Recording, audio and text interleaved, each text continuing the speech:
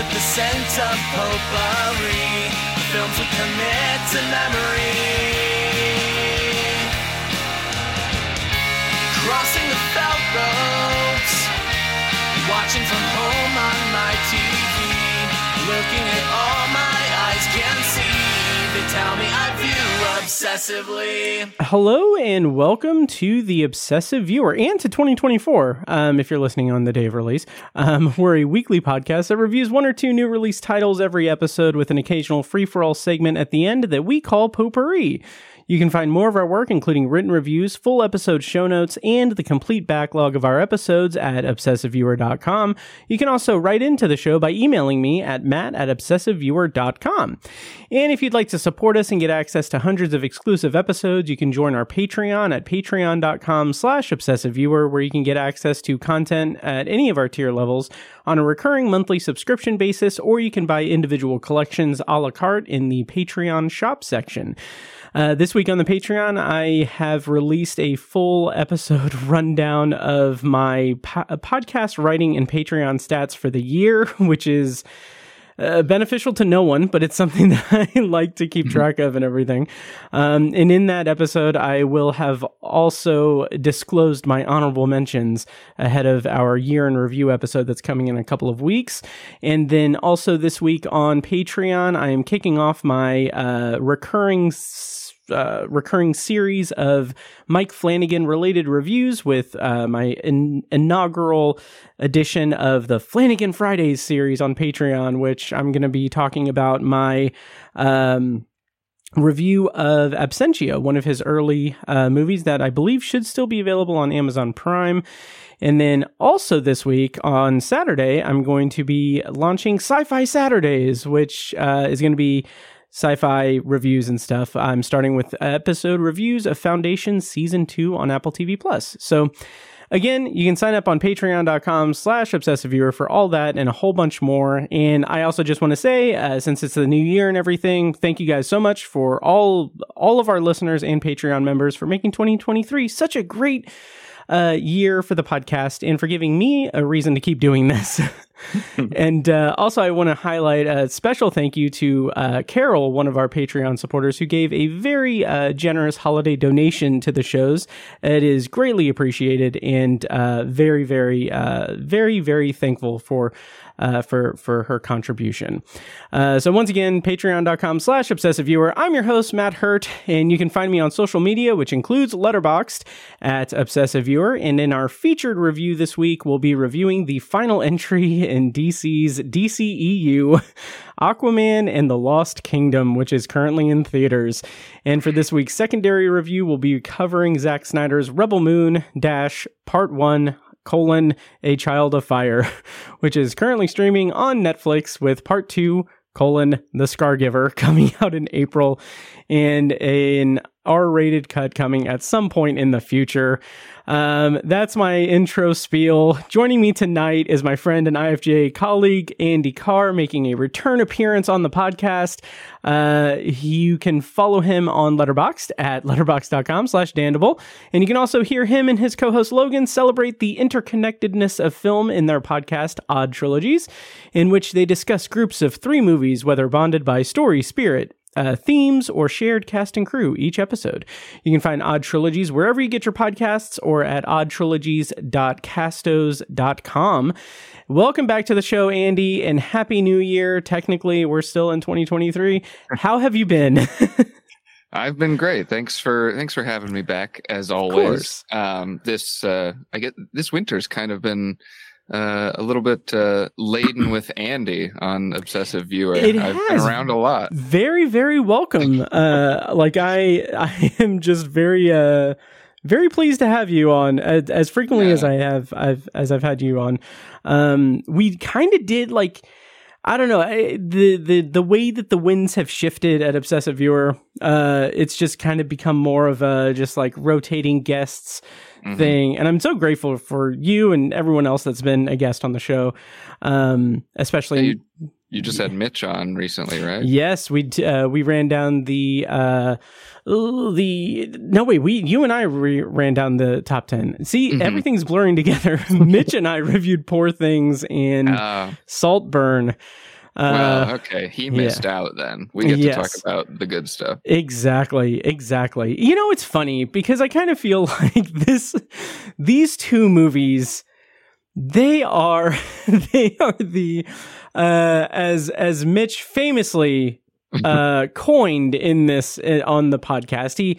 He's the first person to utter these words on this podcast, and ever since then I'm going to be saying it every single time. But some would say that these two movies that we're reviewing tonight are the cummy bathwater of 2023 movies.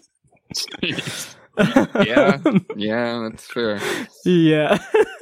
It's a dog shit double feature, I tell you. It is. It absolutely is. But before we get into that, I was going to do, I wasn't going to do this, but I thought it would be hilarious in my mind because I'm an idiot, but it would be hilarious if I just introed the show and I threw it to you. I was like, "Hey, Andy, happy New Year. I hear you had a freaking crazy New Year's Eve. Can you tell us in immaculate detail everything that happened exactly how you were telling me beforehand, since we're recording this before the new year?" Anyway, that's stupid. But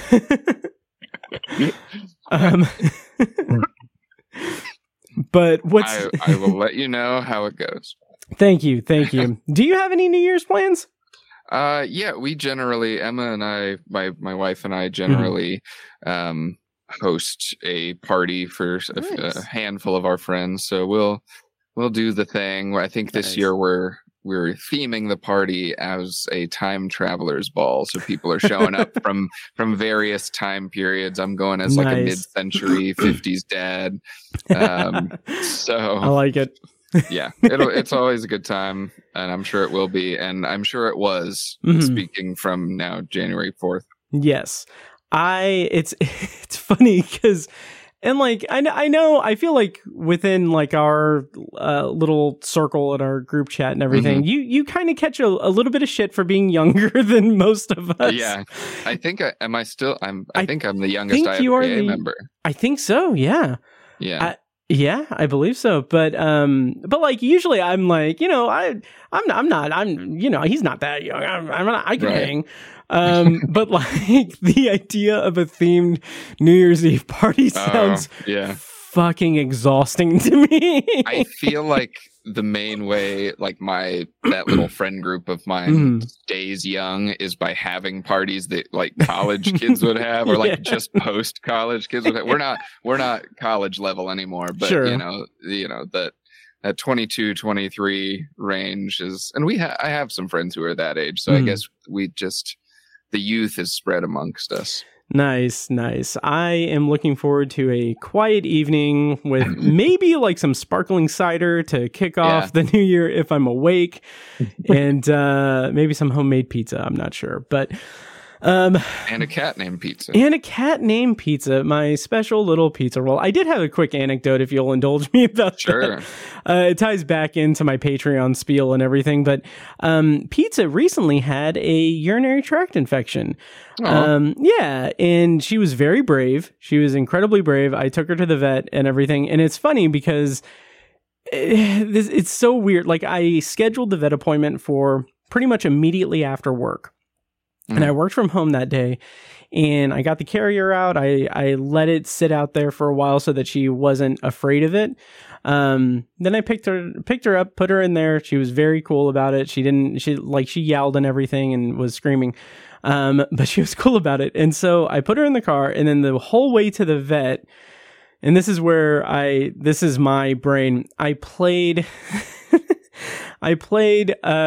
just a couple of episodes of my Patreon feed so that she would constantly be hearing my voice. Yeah. And she was very good. And I just thought that's awesome. Yeah. I'm just like, and and if you guys are listening and you're interested on Patreon, I will say that I had my choice of up to like 700 and some episodes I could have chosen from. But I did force her to listen to me talking and ranting about Rebel Moon in my immediate reaction episode. So yeah, but awesome. yeah, but she's doing okay now. She's fine. She's just good. Yeah, she was just you know, I don't know. She's had him before. Has she ever? Oh, she has. Okay, that's what I was going to ask. Yeah, a few years ago, she had a UTI, and then just took her to the vet, gave her some antibiotics, and she was all set. And it was interesting because when I went that time, they gave me like an oral antibiotic that I had to like give to her.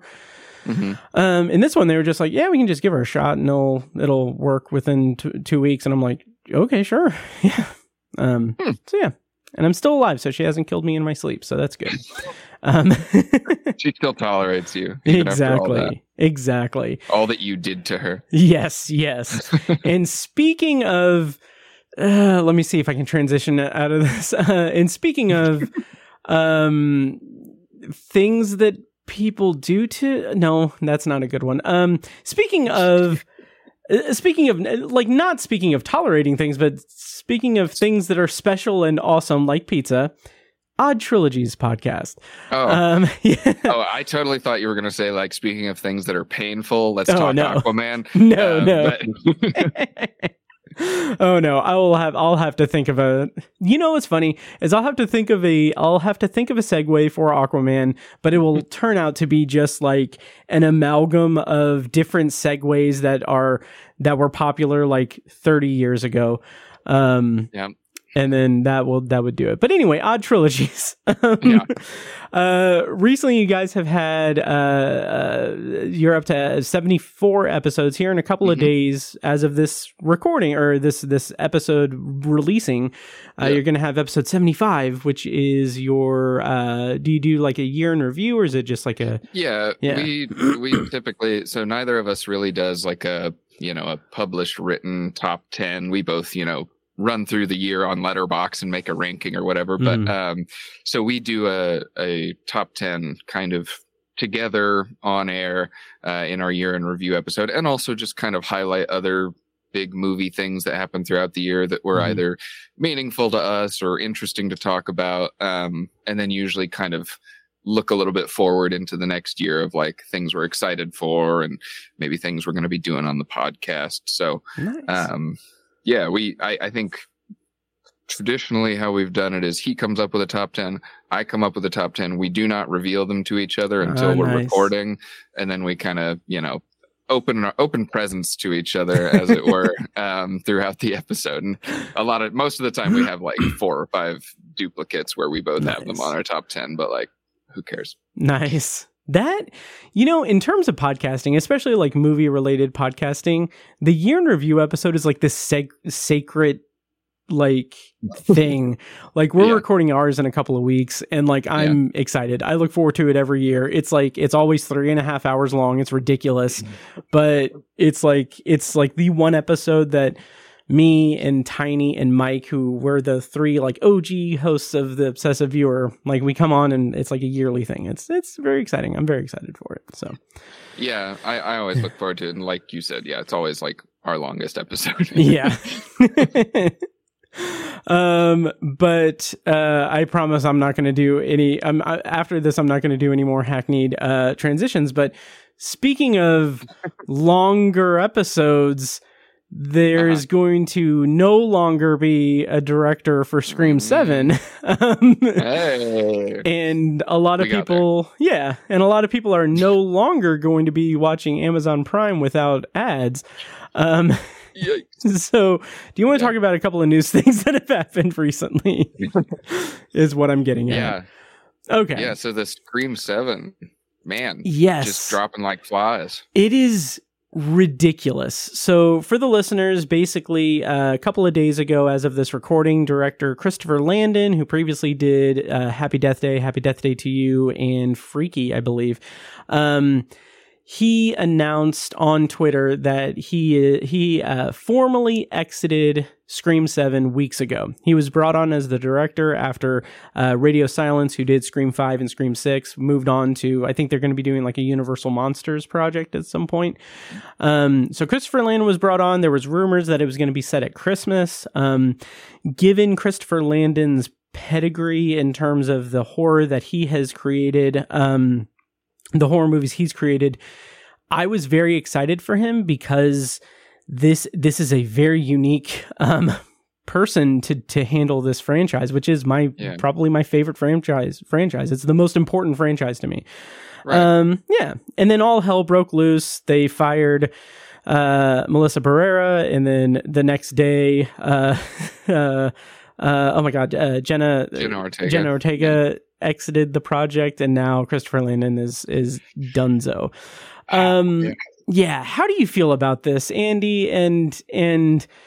How are you dealing with this? And how are you with the Scream franchise in general as well? I like the Scream movies a lot. I mean, the first one, is an all-time favorite horror slasher for me. Very formative in my teen years. And I like 2 and 3. I don't think they're as good, but I really like 2. I think 3 is fun. Not huge on 4. And then I've enjoyed the last 2 quite a bit. I thought they were really fun revitalizations of the kind of tongue-in-cheek horror satire thing that Scream likes to do. So I've really been into it. I had a lot of fun with the last one in New York. And I really like Jenna and Melissa as the leads. I think they are a compelling kind of protagonist duo. Yeah. And so I'm a little bummed that they're not involved, but I will say at least the reasons that can be inferred or gathered from their exit,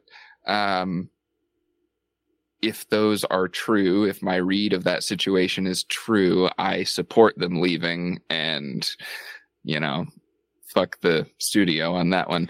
Yep. I don't know if Landon's exit has anything to do. What I'm getting at is that Melissa Barrera had shared on Instagram or tweeted some opinions about the Israel-Palestine conflict, and frankly, very innocuous things, showing her support for the Palestinian people, and then was fired, and then they said that had nothing to do with it, and it's like, well, I don't know about that.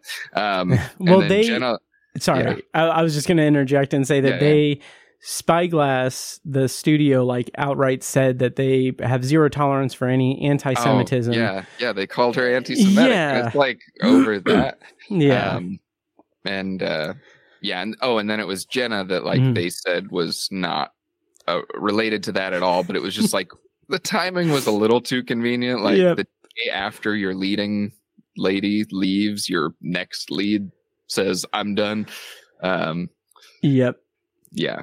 It's unreal. If I wasn't if the Scream franchise wasn't so important to me, it literally is so important to me, I would be not necessarily basking, but I would be very much more interested in just the colossal fuck up that Spyglass Media Group has done to themselves. And it's funny, in a previous episode of the podcast, I don't remember which one, but I kind of went on, not a rant, but I was basically just outlining everything that has happened up to that point, which was Melissa Barrera and Jenna Ortega leaving the project.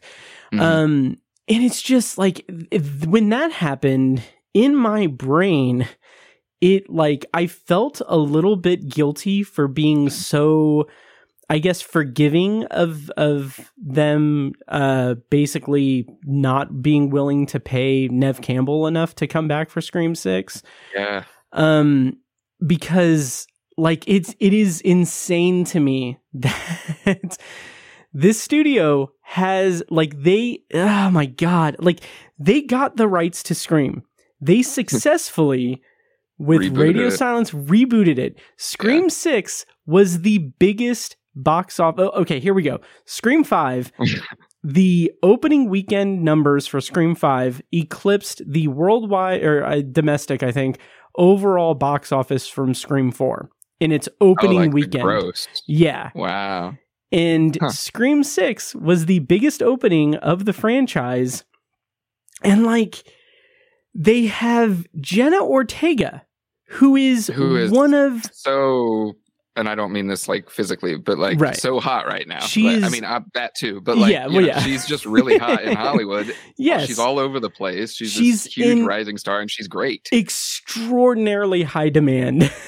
And like, not only is she in extraordinarily high demand, she has like so many of her credits are horror or horror adjacent. Yeah. So like, she is like this like genre darling in addition to like massive star. Right. And I can't imagine, or I can't think off the top of my head of a studio colossally fucking themselves the way that Spyglass has done. Like, I just... they had a license to print money and it's gone. Like, in my opinion, Scream 7, I don't want it. I mean, I'm not, nearly as invested in the franchise as you are, even though I do love a lot of it and hold many entries close to my heart. But yeah, it's just like my interest in the next one immediately just kind of evaporated when I was like, oh, the two main characters whose overarching journey I was actually pretty into are just going to be gone now, and you're not going to have any like good way of explaining that. Even if you bring back like the old guard or something, it's going to be like, well, what about the other two? Right. And I just it just seems like such a waste, such a missed opportunity and series of stupid decisions. It really, really, really is. And like, like you said, my interest immediately just went away. Like, and this is to underscore it. I've said this for over 10 years now on the podcast repeatedly. I would not be doing this. We would probably not even know each other if it wasn't for Scream. Like, that movie, the original movie, literally changed the entire trajectory of my life. Yeah.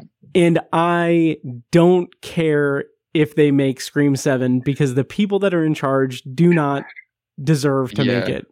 It's amazing how quickly your like love or passion for a property or something can be like totally, I don't want to say destroyed, but deflated. Totally deflated by like one or two very sudden, terrible corporate decisions. I mean, I kind of feel similarly, although it's not been quite as sudden about like, where Marvel's at. Like, the Infinity Saga, that shit was huge for me. I love so many of those movies. Iron Man is very formative for me, all that sort of thing.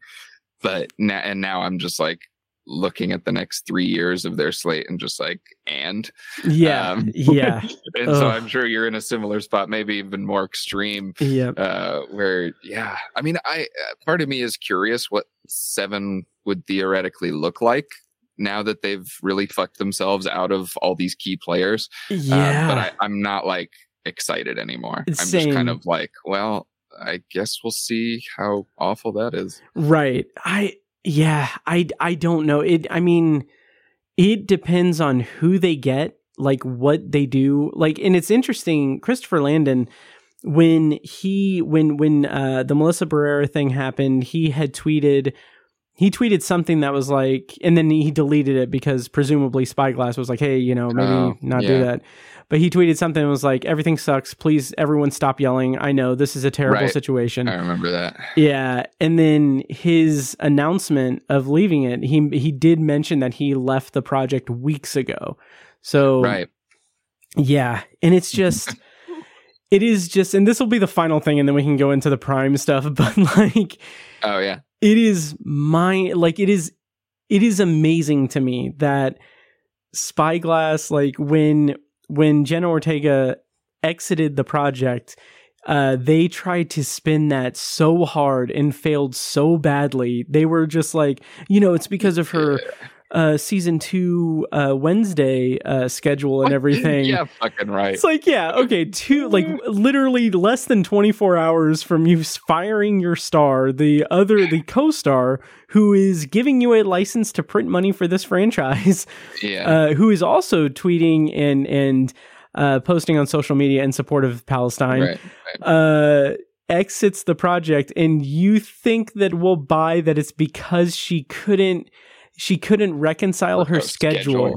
Yeah. Like, and also like they're clearly pretty good friends in real life. Like I feel like I see them, doing things together on like social media and stuff a lot. So it's, it's not hard to put those pieces together that like one is clearly supporting the other or otherwise pissed off. Yep. Also, it's hilarious to me that they expect us to buy that it was a scheduling thing when Scream movies are not that, like, this.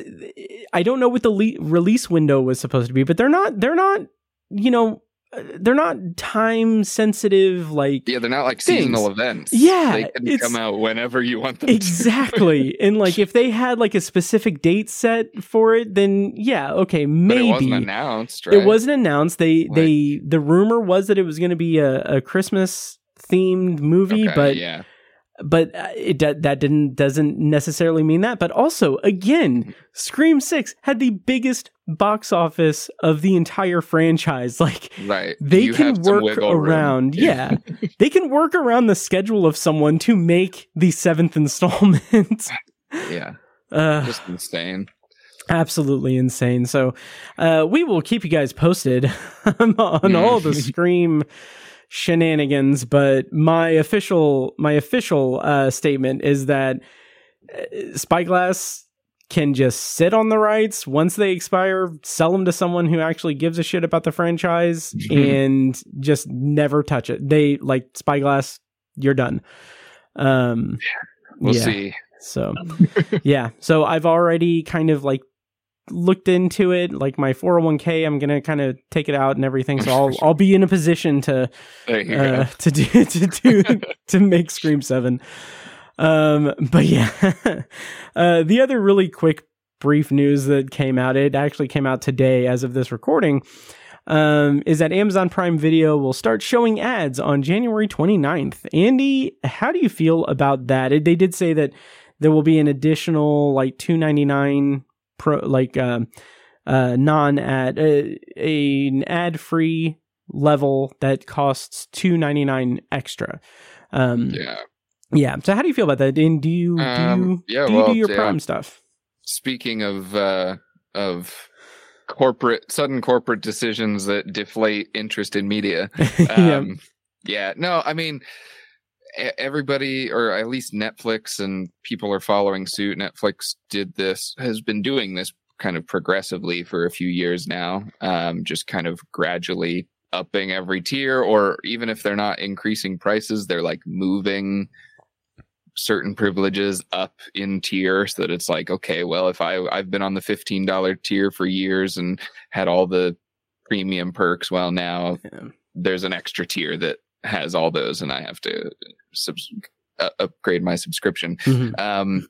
With Prime, in this specific case, and I'm not justifying the action, I think it's still trash, but I will say in my case, I believe still Prime Video is like just included as part of a Prime subscription, which is, the Amazon shopping subscription. And that is far and away my main use for Prime, is the shopping benefits.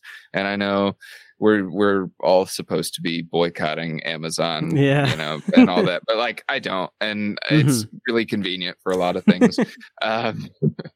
And so Prime Video, they have a pretty interesting selection of stuff, like an interesting backlog of movies you can't find anywhere else, and I appreciate that. They have some streaming shows that I really like, Invincible and The Boys, but I really don't use it that much. I find myself going to the other streaming services. So like, I very well may just not do the $2.99. Like, I don't know that it's worth it for me. If Prime Video were one of my favorite or preferred streamers, yeah, I'd probably be more viscerally miffed about this, because it's just a I don't know. Yeah. It's aggravating that it's like, I don't think Prime Video has quite as many like tiers to their service as a lot of like Netflix and that sort of thing, but it's quite irksome to take your premium, like your top level version of it, and say, okay, now that has ads too. Yeah. Unless you want to buy the add-on. And it's just like, come on. Like, it's already not a cheap, subscription. Right. And granted, that's because of all the like shopping perks and stuff, but like, it's $140 some bucks, I think, every year. And that's one of the more expensive things that I'm subscribed to. So it's just, and a company like Amazon doesn't fucking need it. They don't need the extra $3. Yep. They're just, well, and it's really probably, I guess if I'm thinking with a marketing or a business brain, it's really not even the $3 they're after. They're after the ad revenue they'll get from the people who don't upgrade. Like, it's just gross. Yeah. It absolutely is, and something I hadn't even considered until you what you just said is that it's not like I feel like any time a streaming service has done this, like Disney Plus or Netflix or Hulu. Well, I think Hulu doesn't really count. Anyway, when they've done this, they have introduced a lower tier level, a lower point of entry for ads, to have them be like, okay, we're going to start showing ads suddenly on our main service, like on the one that everybody has. Yeah. Cool. It's that is behavior. It's behavior befitting a company owned by someone who flew into space for 5 minutes in a dick rocket. Yeah. So yeah. Yeah. And I mean, to boot, like, Prime is already kind of one of the scummiest streamers out there, just in terms of like the layout and the way it's designed. Their whole model is designed around all these extra channels and add-ons that are really just other streaming services that you're adding into your Prime subscription, and putting it all in one place on the app when you're surfing, so that it's like you can't tell what's available with your subscription, what requires an add-on, what is for rent, what is for purchase. Yep. I hate that. It's the most like I play video games, so my point of reference is like live service gaming and microtransactions. Okay. Where it's just like you buy a game thinking that it's a whole game, and then it's like 60% of the content is not available to you until you shell out more money. Yep. Like, just an awful, abysmal experience. Absolutely. 100%. Like, the user interface alone is ridiculous. And like, even when like I get so irritated, because like, even when like I'm like, oh, maybe I'll watch The Boys, maybe I'll jump in and watch The Expanse, which I need to get back to my Expanse reviews on Patreon, but that's a whole other thing. But anyway, they have like the whole practice of having like individual seasons on like that is so annoying. Like, just have the show and have seasons within that show. Like, nobody sold you the rights to one season of the show. Like, you are fucking hoarding shit. Yeah, like, I don't understand. It cannot be that much like easier for them to just throw up individual seasons as their own little things than it is.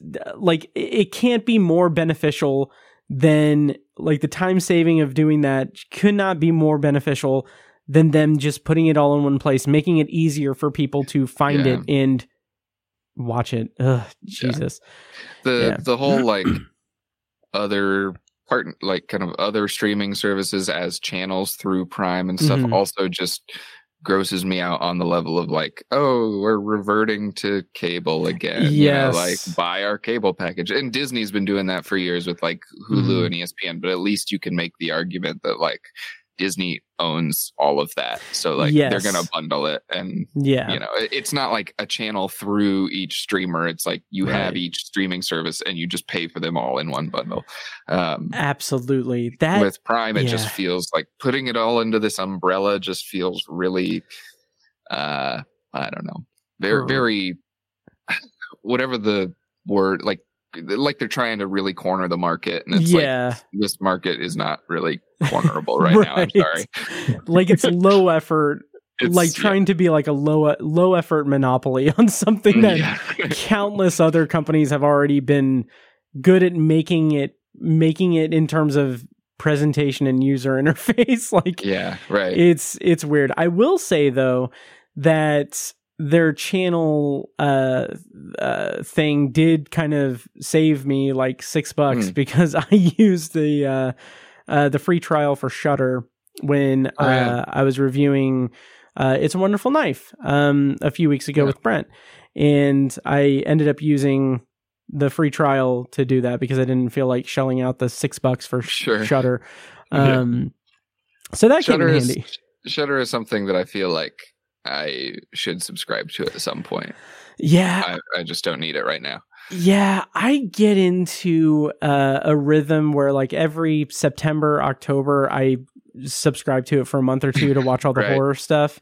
But I am like, since I've been kind of reconfiguring some like financial stuff, basically trying to live and budget. I've been thinking like, you know, I should just do, and I have started to do this, I should just do like yearly subscriptions. That way I'm not spending $15 a month on something. Instead, if I have the money, I can just throw out like $139 for Amazon Prime, have that for the year. But I was thinking about doing that with Shudder, but I'm not sure. But I did just do that with a Criterion channel. So I'm looking forward to hopefully using Criterion channel a lot more. Nice. So anyway, all that's coming. The Prime Video ads are starting on January 29th. So yep. And I was kind of curious to see what it would be if I have like an annual subscription to Amazon Prime, like what would the actual cost to upgrade to that would be for the annual thing, but the information's not out there yet. So,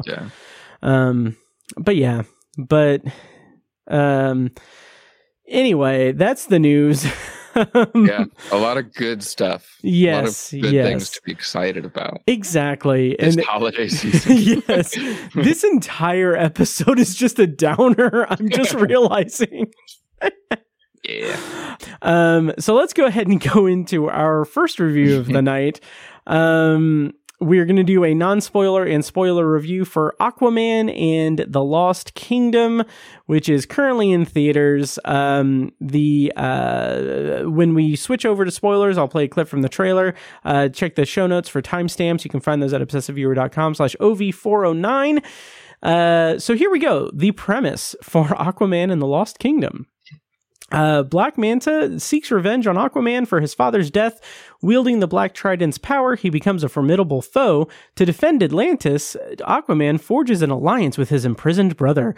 They must protect the kingdom. Okay. That's the premise. They must protect the kingdom. Director was James Wan, returning from the first one.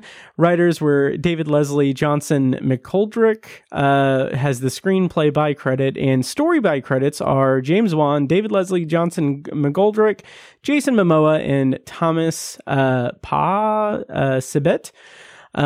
Cast includes Jason Momoa, Patrick Wilson, Yahya Abdul-Mateen II, Amber Heard, Nicole Kidman, Randall Park, Tamura Morrison, and Dolph Lundgren. So, Andy, we've gathered here today to to remember the DC extended universe with this 2-hour epitaph. Yes, that is Aquaman 2. Yes, Jesus. So, how did you feel about Aquaman and the Lost Kingdom and the DCEU overall? Like, how did you feel about it? So, I mean, I will be forthcoming in saying that I have not largely been impressed by much of this iteration of the DC universe. Mm-hmm. I think the only one that I would actually call like a great movie is The Suicide Squad, the mm-hmm. second one that James Gunn did. That's like barely connected to any of these. Right. The rest of them are like okay at best, fucking horrible like this one at worst. And so, but you know, I'm not. It's been years of that, right? It was like 2013 or 2011 or something when this franchise or this version of the franchise started. 2013. I think it was 2013. Man of Steel was 2013. Yeah, that was one of the first movies that I reviewed on Obsessive Viewer. Yeah. And Man of Steel is actually one that I liked originally, but have just soured on over time. Every time I watch it again or every time I think about it, it just gets worse in my mind. Mm-hmm. But anyways, because the franchise was kind of not that impressive from the start, I've never been terribly like, you know, excited about any upcoming entries or, you know, massively disappointed when any of them come out. It's kind of just, I take them as they come, and it's kind of a fun little adventure to be like, well, is this one going to be dog shit or passable? And, you know, it's perfectly appropriate that the final note of the DCEU is dog shit. I didn't like at all the first Aquaman, although there were some admirable qualities. So I really, you know, was not on board exactly for a sequel.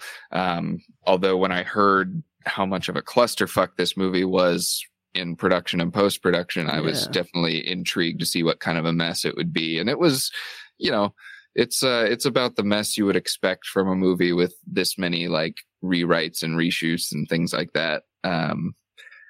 So yeah, I don't know where to start without like full starting. So I'll throw it back to you to give your little, give your kind of take on it. Yeah.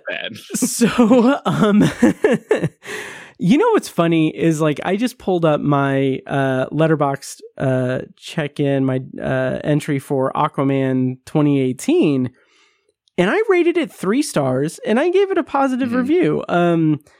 I said the humor and good-natured energy of Momoa's portrayal of Aquaman, coupled with the tone of the trailer for Shazam, has me cautiously excited for the future of the DCEU.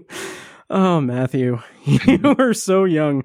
Jason Momoa is so charismatic and has so much fun in the role that it's infectious. I enjoyed the first Aquaman. I have not seen it since 2018. Yeah. But I enjoyed it. And here's the thing I think about with the DCEU overall, and I feel like this is kind of the perfect button on the entire endeavor, is that I feel like for as misguided as the whole franchise cinematic universe was, I think at its heart, the major component that is definitely just why it didn't work, is that it seemed to be at so many different turns, a combination of someone wanting to make, I guess, a specific vision, in that they just wanted to make it a Zack Snyder thing. Right. Against, I don't know if it's a studio mandate or just people in power above whoever, or just dumb people in charge of the actual day-to-day of the productions. It kind of feels like they kept harping on what comic book movies were like before the MCU. Like in chasing the MCU, it feels like they just feel like, okay, well, this is what it's like they were completely ignorant of what made the MCU work, and instead was like, well, let's repackage the kind of schlocky comic book stuff with this Zack Snyder facade and see if it works. Well, yeah, it's this identity crisis, right? That just pervades the whole franchise. Because on one hand, they're like, the franchise almost kind of early on felt like it wanted to be the anti-MCU. Yeah. It was like going to be dark and serious and foreboding and treat these heroes like gods that we revere rather than like little quipsters who make Fortnite references and things like that. But they also wanted to, eat their cake too and do the MCU thing of connecting all of these movies and franchises together. And on top of that, for whatever reason, they were like, we're gonna let like the Zack Snyder ethos be our guiding kind of, beacon, for at least aesthetically, for a while. And so it's just this, and then they didn't want to do that. And then they wanted to do it again. And then they, fired Zack Snyder. And then, it's just like this whole mess of nobody knowing, there was never a Kevin Feige, and I'm not saying Kevin Feige is the only reason the MCU is successful, but there was never that passionate, knowledgeable delegator to like get things done and get things done in a way that made sense as a whole. And even the individual films themselves didn't really work because there was no like quality control. Right. Yeah. Yes, absolutely. Like having no one at the center to delegate and to just have like a unified vision was like the biggest death knell from the beginning. Like, it's like they wanted Snyder to fill that role, but Snyder was never going to make all of these movies. Right. Oh yeah. Although he did, he clearly with Justice League and BVS, like he had his own vision for what the DC universe looked like. Yeah. That he wanted to plant seeds for, but clearly was never going to make all those movies himself. So it was kind of this like, well, you're leaving us with all of these pieces to work with, but you're not going to hang out and make them with us. Like, it was a fool's errand. Yeah. And I remember, like, aside from just the very just gross looking Zack Snyder-ism of everything, I remember like the Batman versus Superman trailer, like that first trailer that shows like, I think it was like the statue of Superman or Batman or something. And like the graffiti on it. Yeah. And like, I remember thinking like, that looks really dumb. That looks really just like Vaseline on the camera thing. But the idea of it was appealing to me, at like this idea that like, what if they made like the entire DCEU be about like humanity reckoning with the idea of gods living on Earth and defending them, and like, what if they really just went into that? And they don't. It's just well, and no filmmaker that they brought in to this franchise seemed remotely interested in that other than Zack Snyder. Nope. And the bummer of that is Zack Snyder being interested in it does not mean he's going to pull it off. Like, far from it. In fact, I think Batman v Superman's a pretty fascinating experiment. A terrible movie, but a pretty fascinating conceptual experiment, in that he was like, we're going to make it as dark as possible and also political, and also everybody hates Superman and Superman hates himself, and Batman, has mommy issues, and that's not new, but we're going to pretend like it is. It's just a clusterfuck. And absolutely. Speaking of like Aquaman specifically, he's maybe the clearest example, just because he's gotten 2 of his own movies despite originating, he originated in a Zack Snyder project, right? Because he first showed up in BVS and then Justice League and then the first Aquaman movie. But his 2 solo films have not remotely adhered to the aesthetic like set out for him from the start. Because like in the Justice League movie, you remember Aquaman, when he goes to Atlantis, it's like a fucking shipwreck. Basically, it's overgrown with algae. It's like, what if Atlantis, but realistic? And they like, have to create air bubbles to speak to each other.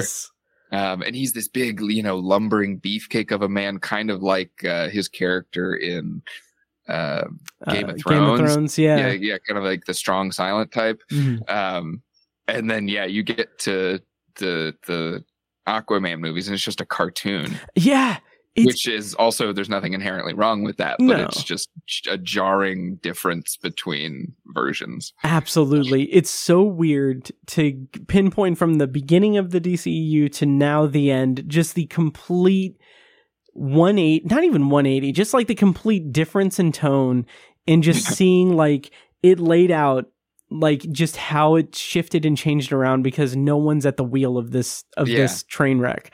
I mean, just to think that like Aquaman 2, the two Shazam movies, and Wonder Woman 84, like all those movies like that are all still technically based on Zack Snyder's grim and gritty vision of this universe. Yes. Like, how did we get here? What is happening? Yeah. And with Aquaman and the Lost Kingdom, it's like the trailer alone, like it makes me laugh because, and I'll play this clip when we go into spoilers, but the trailer where he's like, 4 years ago I was basically unemployed, and I'm like, you're fucking Aquaman. What is this? Now I'm a family man, and now, I've got a job. I'm king of Atlantis. And it's like, what tone is this movie going for? And it just doesn't work. And as much as Jason Momoa does retain that kind, he doesn't retain the like beefcake, like strong silent persona or anything, but like the way that it ratchets up that surfer bro, the like himbo side of it is like none of the zingers landed at all for me in this. No, I mean, honestly, I think like the goofy Aquaman stuff that works the best is in the two Justice League cuts, like where it's kind of trying to balance that between the serious and the silly.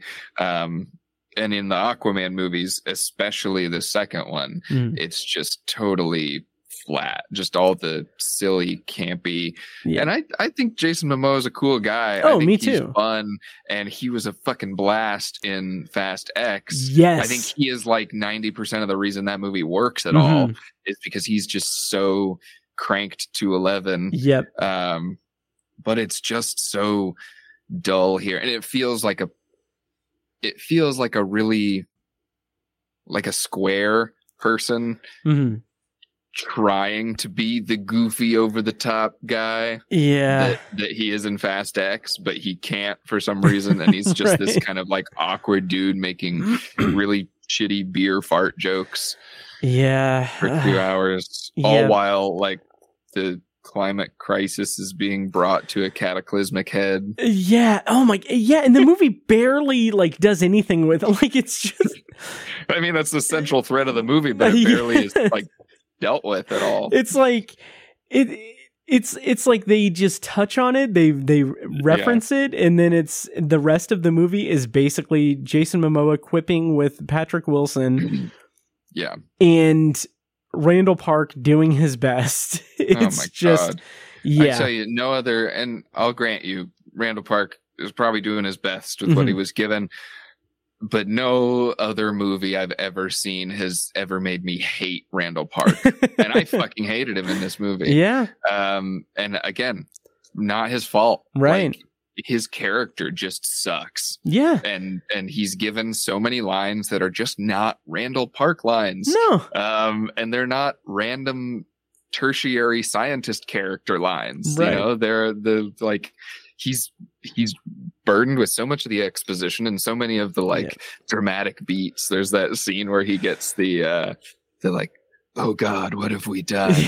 And it's like, I just don't buy it coming from you. It's just, and like Randall Park is someone that, aside from me not really liking Shortcomings, his directorial debut, I thought it was just not that good. Aside from that, he is someone that I find so much charisma in everything that I see him in, because he has that just like he has that aura of playing the straight man in crazy stuff, but also playing it off with the sense of humor. Like, I think, he's like the funny straight man. Yeah, like which is kind of rare. Oh yeah, I think about the scene from I think Ant-Man and the Wasp, where like it's like famously like Paul Rudd improv something about like when like Randall Park was like, I'll catch you at the end, and then he's like, well, when I'll be seeing you. I'll be seeing you. Yeah, it's like, where do you want to get dinner or something? And like they just have that back and forth, and I'm like, that's why Randall Park works so well as this specific type of character in so many things, because he plays it so straight and so genuine. But he's always like bumbling. Like he plays it straight, but he's not great at what he's doing, or at least he is clumsy as he does it. And that's kind of what makes him compelling. Yes. And here it's like they said, okay, we're going to do the Randall Park thing. We're going to have him do his thing, but we're also going to saddle him with way too much expository stuff and put him way too close to like the drama of the movie and the drama, and the action, and then just hope that the Randall Park aura works.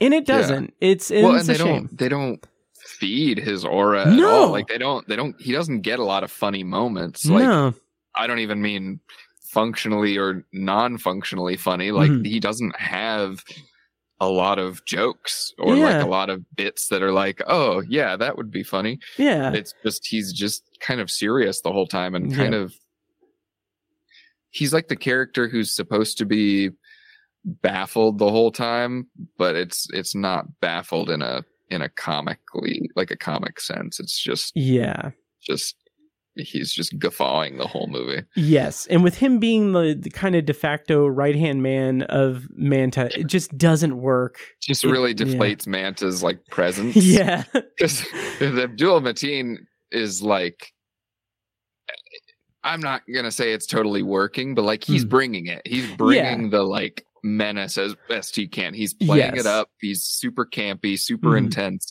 And then, I assume the idea was that you'd give that contrast with Randall Park being his goofy little assistant, like fucking Kronk and Yzma in Emperor's New Groove or something. But they didn't write to that. They didn't cater to that on set or in the, the edit.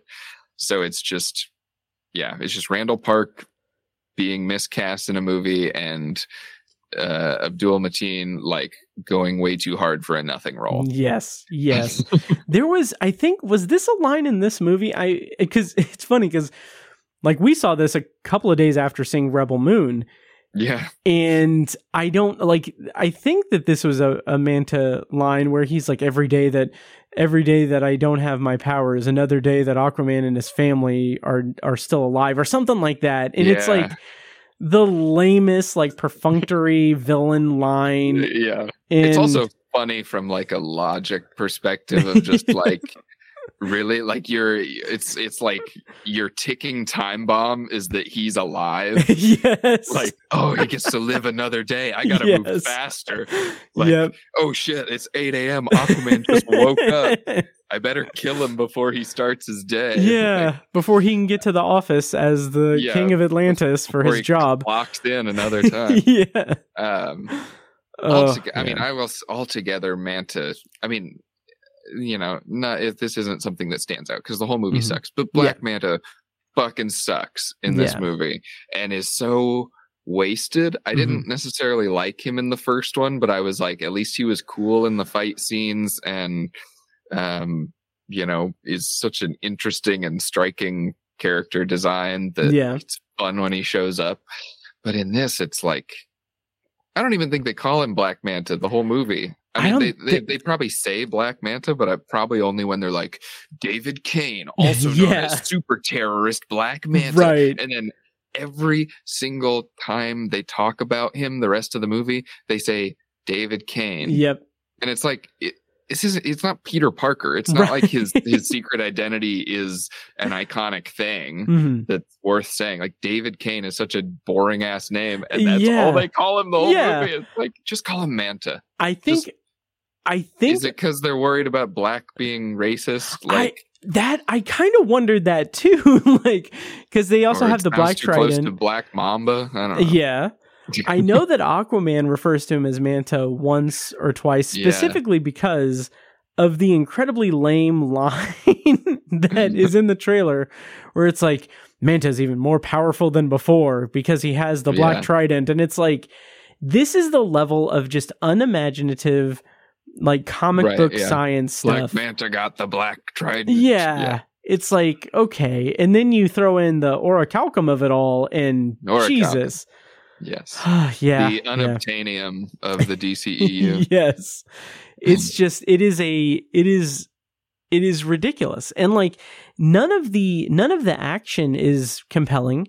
I mean, in like the briefest of spurts. Yeah. There are moments where it's like, it's a human being made this film. James Wan made this film, and then you go back to the like Drek, the CGI cacophony. Yep. Absolutely. And then like just like there are a couple of scenes, well, I think really just one scene really, in terms of the action, where it feels like one of the things that I liked about James Wan doing the way that he showcased the action in the first movie is the way the camera just kind of is free flowing, and it's at least made to look like it's just flowing through the scene instead of cutting between and everything. Right. And he does that like once in this movie, and that's about it. And then it's just, I like, really above all else, I hated the story. I hated the plot. I hated the screenplay. Yeah. It's ridiculous. And like, it asks a lot of you. And I think of myself as somebody who has a kind of an extreme tolerance for suspension of disbelief. Like, I really don't care if a movie doesn't totally make sense, or plot holes, I think, are like the worst thing to happen to film criticism. Oh my God. Or the confusion over what a plot hole is. What a plot hole is. Yeah. Or, or, I mean, really just the kind of emphasis on plot in film discourse, the like, well, the scene doesn't add to the plot or whatever, it's like, fuck off. Exactly. So those kinds of things don't usually bother me, but when it's like at every single level of detail in this film, where it's like nothing anybody says makes sense, nobody has a consistent character or a consistent arc going throughout the thing. You can't even get consistent looking babies to play Aquaman's kid throughout the film. And it's just so obviously hacked to the bone, like chopped together from all these different ideas that they couldn't settle on. I mean, it's pretty obvious the only thing they had that actually worked, I use the term lightly, was Aquaman and his brother Orm, just Momoa and Patrick Wilson, because the bulk of the movie is just them like running through a green screen environment being like, fuck you, no, fuck you, actually. And it's like, that's the only like thread that actually lasts through the whole film. Everything else is like, they bring up ecological disaster, and they bring up this desert society, and they bring up fucking Black Manta's personal vengeance, and Aquaman's parents show up for all of 30 seconds, and like, oh my God, Mara is there kind of, but not really, because of the whole, I don't know, I assume because of her legal troubles. So it's just a mess. It's just not a single thing really feels like it. Nothing sticks around long enough or is focused on enough to feel worth any emotional like attachment. Exactly. It feels like all movies are collaborative, but this feels like a movie that is pieced together by a committee, like full of people with like senioritis for the franchise. Yeah. Like, it's like, okay, let's just get this done. Let's do some reshoots and stuff and just like put it together. Cause like, to your point about like, you know, plot holes being the bane of current film criticism and everything, I 100% agree. I am someone who has long said that like a plot hole, like what people think are plot holes, are most often, from what I can see, just people not wanting to, not latching onto the inner logic of the movie, what the movie's presenting. Like, right. Like in this, there's nothing in this movie that, like, they didn't try there is hard. No interior logic. No, it's just a series of things that goes from A to B to C, and then it's just, it really is. It's kind of the epitome.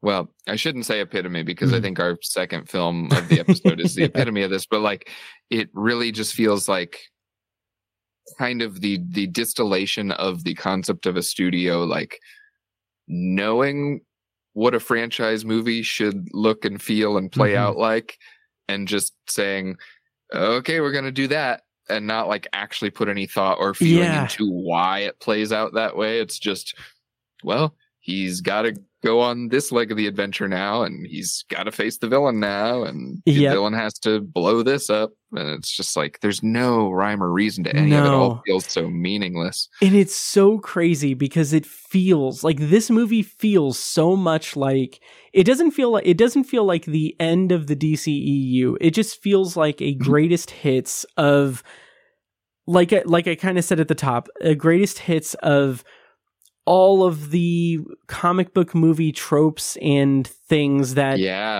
have happened even like before the MCU. Like just everything like since X-Men. It just kind of feels like, and arguably like a greatest hits album of the worst hits. Oh yeah. You know, like any problem you've ever had with a superhero movie, like this has it.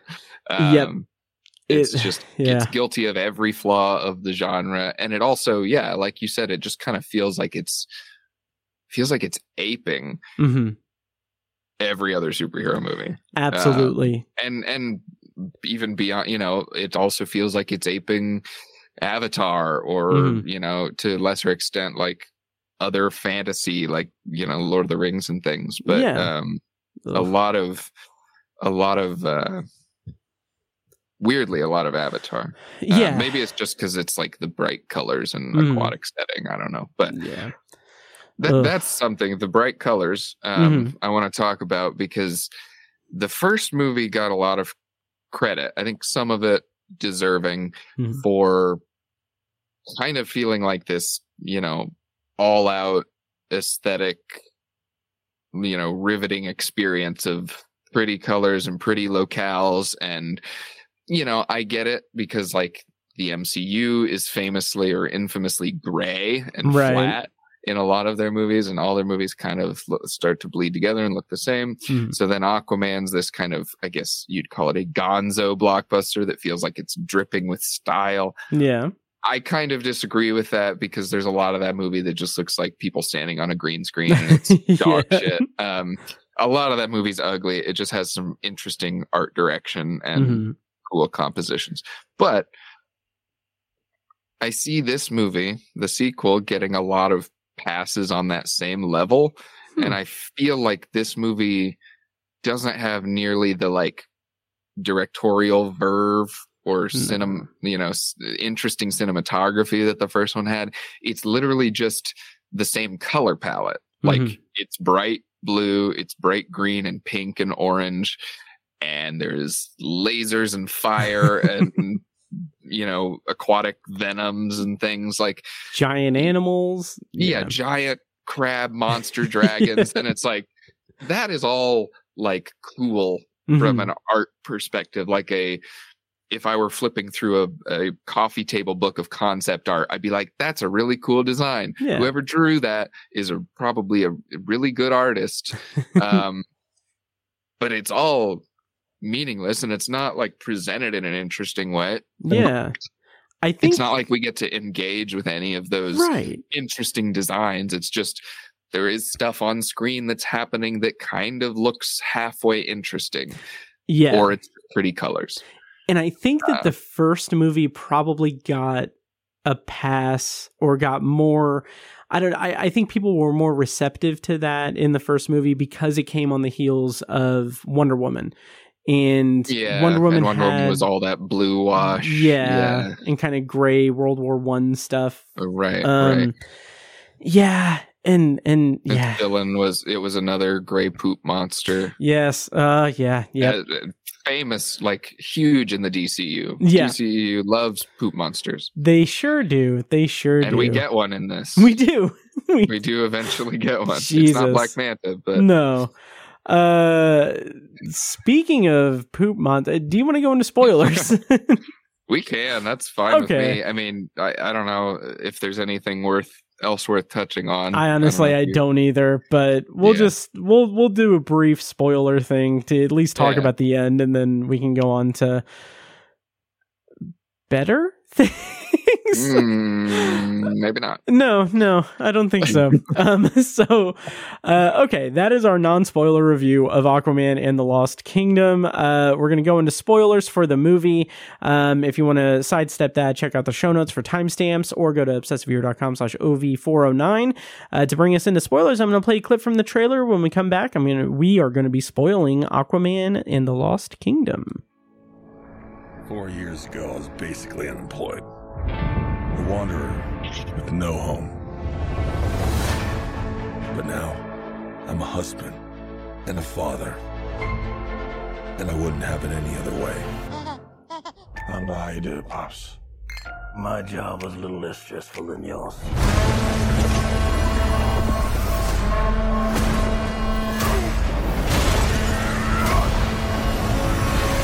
Oh yeah, I finally got a job. I'm the king of Atlantis. Okay, so spoilers on for Aquaman and the Lost Kingdom. Andy, how did you feel about the fatherhood aspect of it? The movie begins with like very cutesy father-son stuff, and I guess that if we want to make sense of it, is supposed to make it more vital when the kid gets into trouble at the end. But I mean, it's the closest thing this movie gets to really giving Arthur an arc. But not even. It's really, I don't know. I guess it's just trying to add dimension to the character, which recently seems like fatherhood seems like a shorthand in these kind of movies for like, well, you care now. They gave Thor a kid right at the end of his last movie. And I don't know if part of it's like I'm not a parent and I don't have a lot of, at least currently in my life, I don't have a lot of interest in becoming one. So like this kind of perfunctory thrusting of parenthood upon super characters or whatever is just not an interesting concept to me.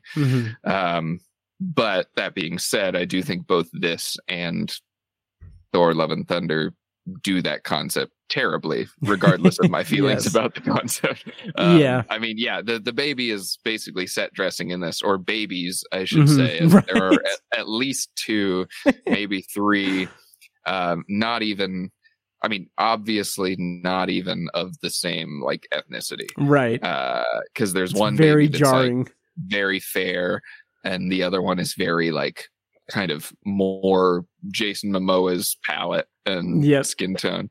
And it's just like, that's weird. And I know babies change over time, but like still. But over a 2-hour movie though? Like, 2-hour movie that spans maybe a few months at most. Like, at most. Or I guess there is like a 5-month time. Oh yeah, there is a 5-month time jump, which I assume is the explanation for one of the baby changes, but it's not a convincing baby change. No, like, the not casting at all. was not there. No, absolutely. I guess it was just not. whatever babies were available that day. Jesus. And they don't really do anything meaningful with Arthur being a dad. It's just like you said in one of the fights at the end, the baby is is in harm's way. Yeah.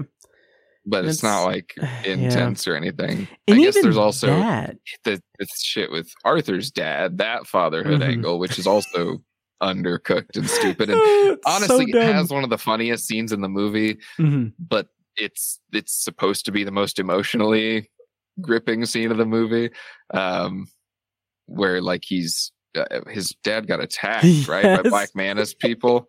I forgot we were in spoilers for a second. Yeah. But yeah, his dad's house gets raided by the Black Manta crew, Mhm. and he's left for dead, bleeding out in the yard. And like, you know, Aquaman or Jason Momoa tries to do the Chris Pratt in Guardians of the Galaxy thing of just like screaming his guts out, all this pain, and you know, all these kind of childlike tears and anxieties rushing forth that I think Chris Pratt actually does really well in those movies. Yeah. And it's just not there. No. And I really don't think it's like, I don't think Jason Momoa is an amazing actor, but I do not think that scene is lacking. You know, I don't think it's suffering for a lack of him going in on it. Like he is all there. And honestly, like I think he screams no or something over his dad's body. And it's like, that's a pretty good, like, you know, cry there. But I'm laughing because this movie has no weight, and this scene came out of nowhere and is very abrupt. And it's now I've got Jason Momoa tearfully screaming and spitting at me. And it's like, this is just jarring. It's incredible too, because it feels like that whole set piece is an afterthought. It feels, and it could very well be like it was reshot, a reshot thing. Yeah. Like something added in, because it is so, it sticks out so much when like, I think Black Manta is like, I'm going to keep you alive so that he can watch you die. And then leaves. And then like the next scene we get Jason Momoa doing his thing. And then the scene immediately after that is like the medic saying like, oh, he'll live. He'll be fine. He's going to be okay. I'm just like, what are the stakes here? What the fuck is going on? Right. It's just, it's ridiculous. And it's like the only time the movie really feels like it's trying to be serious and like sad and like upsetting. Yep. And it just does, just sticks out really badly and doesn't land because it's not well supported by the characters. Yep, totally agree. The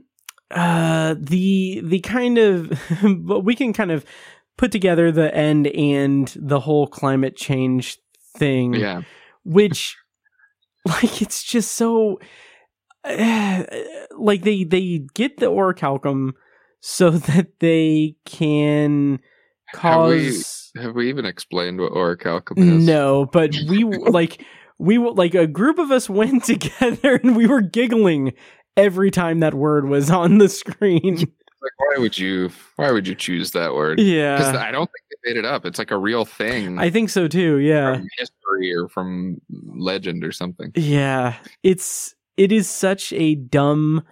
Again, it is that kind of greatest hits in air quotes of comic book logic that went out of style, like with X-Men or X2. Probably like around Spider-Man 2 is when it went completely out of fashion. And like, it's just, it's a weird victory lap of things that don't work in these movies. Yeah. And it's, the whole, I mean, the orichalcum, like, it's kind of, it plays into the whole ecological or climate crisis aspect of the film, because it's this ancient fuel source that is super powerful but causes like devastating environmental effects, has horrible, pollution and that sort of thing. And I guess Black Manta is threatening to destroy the entire planet with ecological disaster if Aquaman doesn't like show up or something. And I think it's cool when these big franchise movies, especially like really genre stuff, superheroes and that sort of thing, I think they can be a really fun and powerful tool for like putting some like, I don't know, some exciting stakes to real life issues. But this just doesn't do it. The way it takes on, you know, climate change or pollution as like its talking point is just so ham-fisted, and I mean, it doesn't even really reckon with it. It just has it in it. It's just the villain is destroying the environment. Yep. So we have to stop him. Okay. It's not like it's offering any insights or asking any questions about how we might, you know, prevent that in the future or anything like that. It's just, well, the bad guy hates the environment. But it's also like not even effective in that way, because Black Manta his mission is not like destroy the environment, or it's not like corporate callousness is destroying the environment, where our humanity's love of industry and commerce is destroying the planet. It's he's just so pissed off at Aquaman that he's willing to, what do they say, put a gun to the head of the planet. It's like it's not at all philosophical or thematic. It's just a stage on which to play. Exactly. There's no subtext to it. There's no social commentary. There's no meaning behind it. There's nothing that is making it so that like, oh, it's humanity banding together or anything like that. There's nothing profound about it. Not that there has to be, but if you're going to use an attempt. If you're going to use that as the jumping off point for your villain, like it is a serious, like a serious issue that people are facing, that humanity is facing. Like it's weird to use it as set dressing.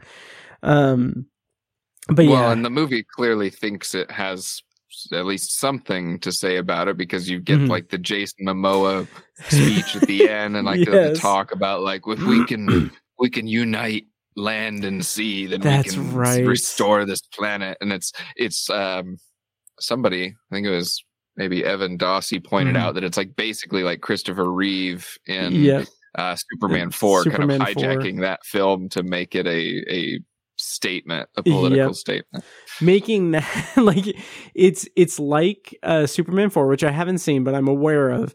It's like that in Superman 4 mixed with like the kind of Wakanda revealing itself in Black Panther, mixed with the punchline of Iron Man, the first movie.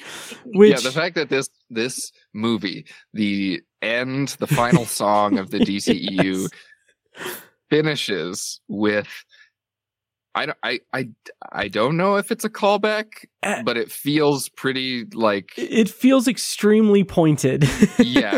Ends with Aquaman saying the iconic final line from the very first MCU film. Just feels like it's such a good note for the whole franchise, because it's like, oh, so it kind of flies in the face of the whole like anti-MCU bit they were doing for years.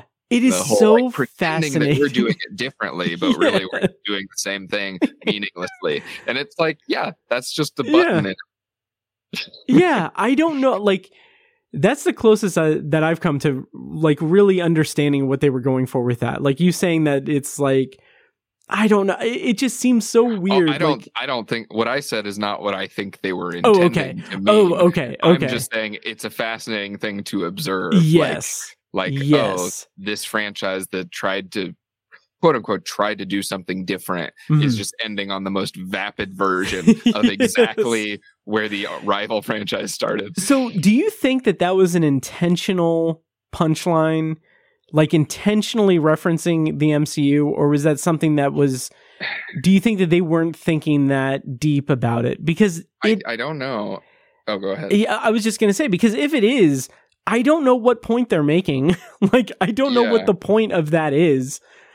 I mean, you know, at some level, I mean, when I saw the scene, nothing about what's happening in that scene indicates that there would even, like, anybody would even think there's a parallel, right, between what those two scenes are doing, the Iron Man scene and the Aquaman scene.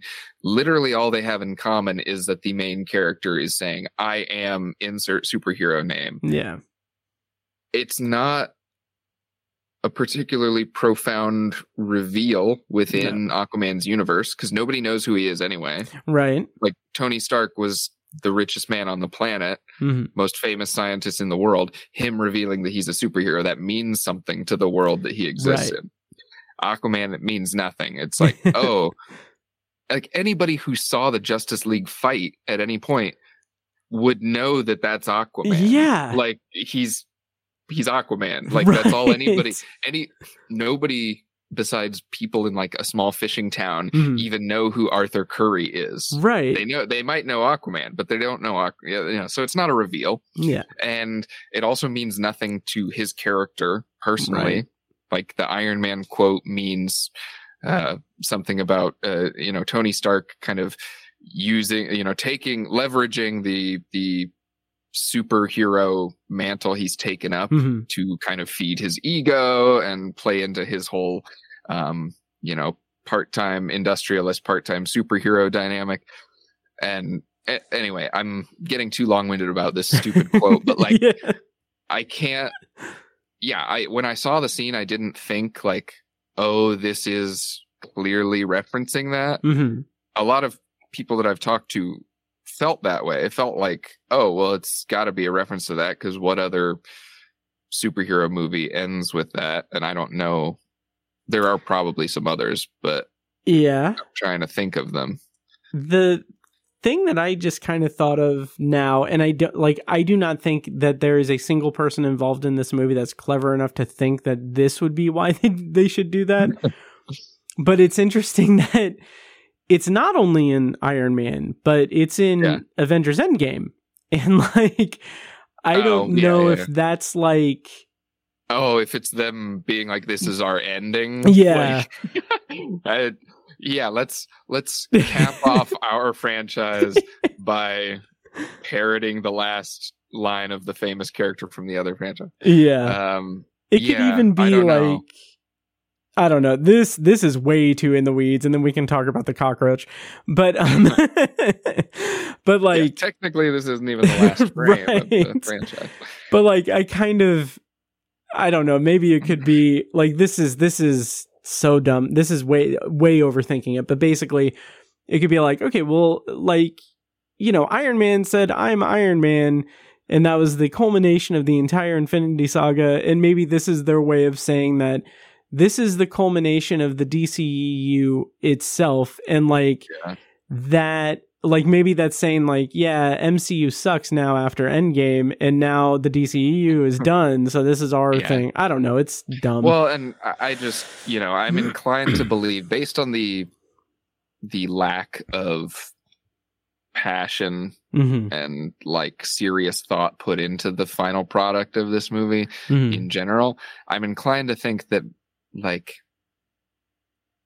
maybe it was something as careless, thoughtless as like, well, Iron Man said his name at the end of his movie. That's a fun way to end a movie.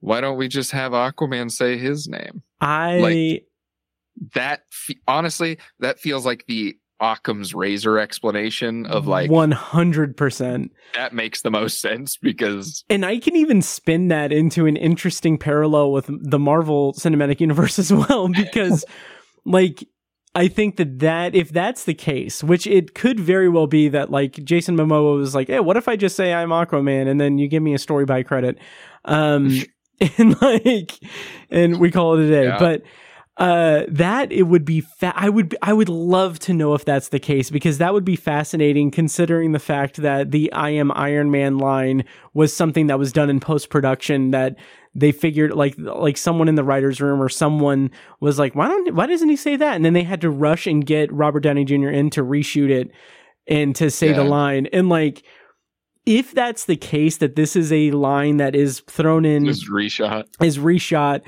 it would be the perfect the perfect representation of the passion of the MCU versus the lack of passion in the DCEU. Right. I don't know. I kind of love that as a pet theory.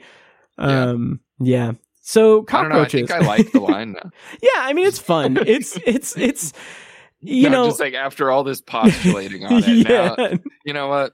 Now I'm glad it ended that way. Yeah, it's not a laugh line. None of the lines in this movie made me laugh, but no, it signaled the end of the movie, and that made me happy. So I do have a positive association with it. So the mid-credit scene, there's no post-credit scene. Mid-credit scene has Patrick Wilson eating a cockroach on a burger. What does that say about the MCU versus the DCU?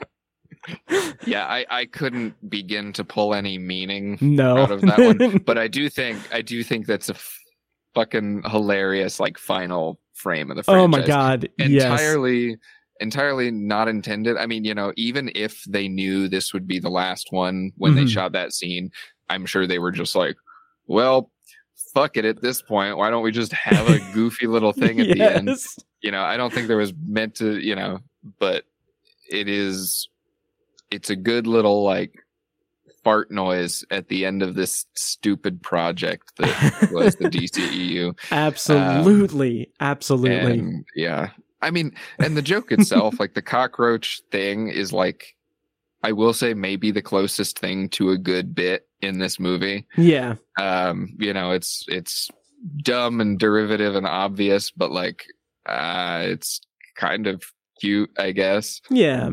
So I understand why they called back to it at the end. And, yeah. It's the part of the buddy relationship between the two brothers that came closest to maybe working. Yeah. So yeah. Right. I will say though. Oh, sorry. Oh no, go ahead. Speaking of the cockroach, it was funny. the first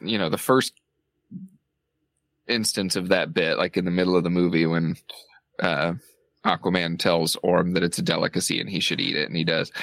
I thought it was hilarious that there were other people in our audience who verbally, viscerally reacted to that scene, oh my god, oh it's disgusting, and it's the most obvious fake. Patrick Wilson yes, with an empty hand shoving a CGI thing in his mouth and pretending to struggle with the goo of the inner. It's it's not remotely realistic or anything. Actually gross. Yeah. Yeah, that was tremendous. Oh Jesus. Any other thoughts on Aquaman and the Lost Kingdom? No. Nice. What did you end up rating it on Letterboxd? I gave it 1 star. Nice. I gave it 1.5 stars.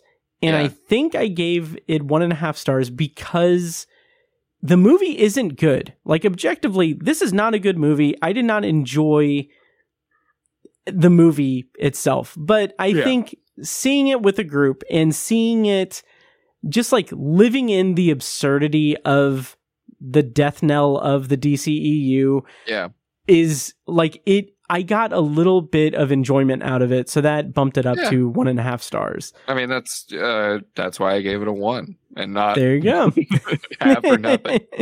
Yes, I will say generally any movie under 2 stars. So 2 stars for me is this is a bad movie, but it didn't totally piss me off. You know, anything under 2 is this is terrible, and I could not possibly begin to recommend this to anyone. Right. It's basically worthless. Yeah. I'm somewhat of the same mind. Once I get below 2 stars, it's that these are movies I'll likely never see again. Yeah. 2 is my courtesy rating for a movie I didn't like. Nice. And can't rectify giving a positive review for. It's this didn't work for me. Period. And I'm just gonna leave it at that. That's a 2 star. And then below that is actually I fucking hate this. Yeah. So that's Aquaman and the Lost Kingdom. But here's the thing, Andy. The DCEU was started by Zack Snyder, and it struggled for years, and now it's dying. But Zack Snyder is starting a new, big, expansive thing. Should we go into our secondary review of the evening? Oh, we should. The original opus. Yes. Of Zack Snyder. Jesus Christ. So Rebel Moon Part 1, A Child of Fire, is currently streaming on Netflix. Title. Oh my God. Yes. It's ridiculous. Yeah. It is currently streaming on Netflix. Are we going to bother with a spoiler review on this, do you think? Because I don't. There's not really like plot details late in the movie that I'm interested in getting into, so we could probably just do it spoiler free and rip it all the same. Okay, yeah, let's do that. So we're going to do a non-spoiler review of Rebel Moon Part 1, A Child of Fire. I'm going to play a clip from the trailer, and then when we come back, we're going to be talking about Rebel Moon Part 1, A Child of Fire. I hate saying that the whole time. So here's a clip from the trailer. When I found you in the wreckage of that ship, I considered leaving you. I was afraid you could bring trouble to us.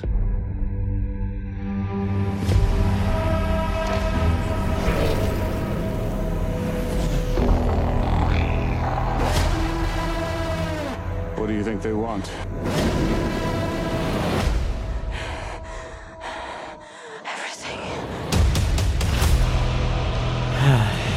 So, Rebel Moon Part 1, A Child of Fire. It's available on Netflix. The premise is, when a peaceful settlement on the edge of a distant moon finds itself threatened by the armies of a tyrannical ruling force, a mysterious stranger living among its villagers becomes their best hope for survival.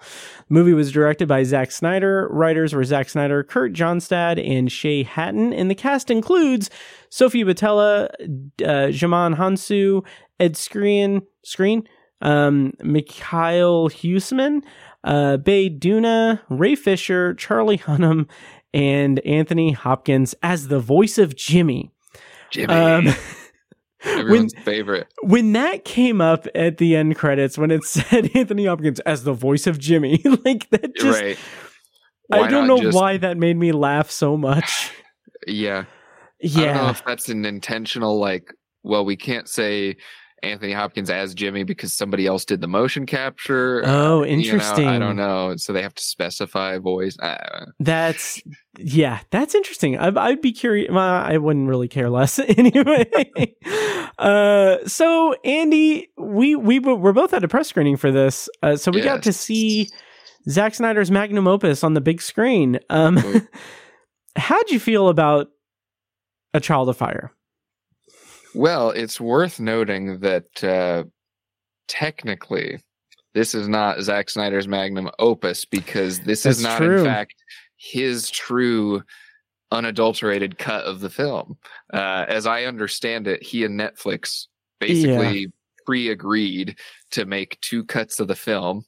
And so as far as I can comprehend it, he shot this movie with the intent of cutting it 2 different ways. One PG-13 for initial release, which is what we're talking about today, and one that will be rated R that he supposedly got kind of carte blanche to do whatever he wanted with, and he claims it's basically an entirely different movie.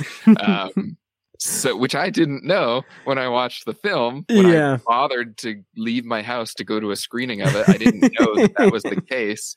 I thought people were making jokes about waiting for the Snyder cut. I should have listened because we're sitting here on this steaming, vapid, worthless pile of dog shit. And we're gonna spend time talking about it. I've already spent time reviewing it, as have you. Same. And it's not even the real thing. No. And that's how I ended my review. By the way, I have a review on obsessivehero.com. Andy, you have one on filmyap.substack.com. That is infuriating to me. It's that kind of corporate attempt to recapture the magic of a social movement that happened. Yeah. Which, I don't want to give Snyder cucks too much credit, but like that was a fucking grassroots movement in the film industry if I've ever seen one. And that, like, at least like the Snyder cucks, as you call them, they were very obnoxious with it. It was very annoying in my opinion, but horrible. Yeah. But at least it yielded. At least it was genuine. It was genuine. Was what people, at least some people, wanted. Yes. You know? And it came out of, he suffered a tragedy. His family suffered a tragedy. Right. And he was able to make his vision of what he wanted to make as he originally intended. Like, yes, from my from at least the way he talks about it, the Snyder Cut is functionally the movie he was trying to make. Exactly. With Justice League. And like, I would say it probably is the best thing to come out of the DCEU, which is not a high bar to cross. But I did enjoy it's the best thing he contributed to the there DCEU. You go. That's the perfect way to say it. But here, in this case, it is, like you said, it is a corporate greed thing trying to capitalize on something that was successful. And I ended my review by saying that it is insulting for them to put out what is essentially a rough draft of his movie. Like, pointedly so, like planning it that way. It's basically like a cut for TV version, you know? Like, except it's happening beforehand instead of after the fact. It's just, this is not, I mean, we haven't seen the original, so we don't know how much different it is, but it's like, presumably, this isn't the movie Zack Snyder wanted to make. No. He did make it. He agreed to make it. So it's not like he can bitch and say, like, they took my film from me or whatever. Yeah. But it was a planned thing. Like, it's undoubtedly not the movie that, like... Yeah.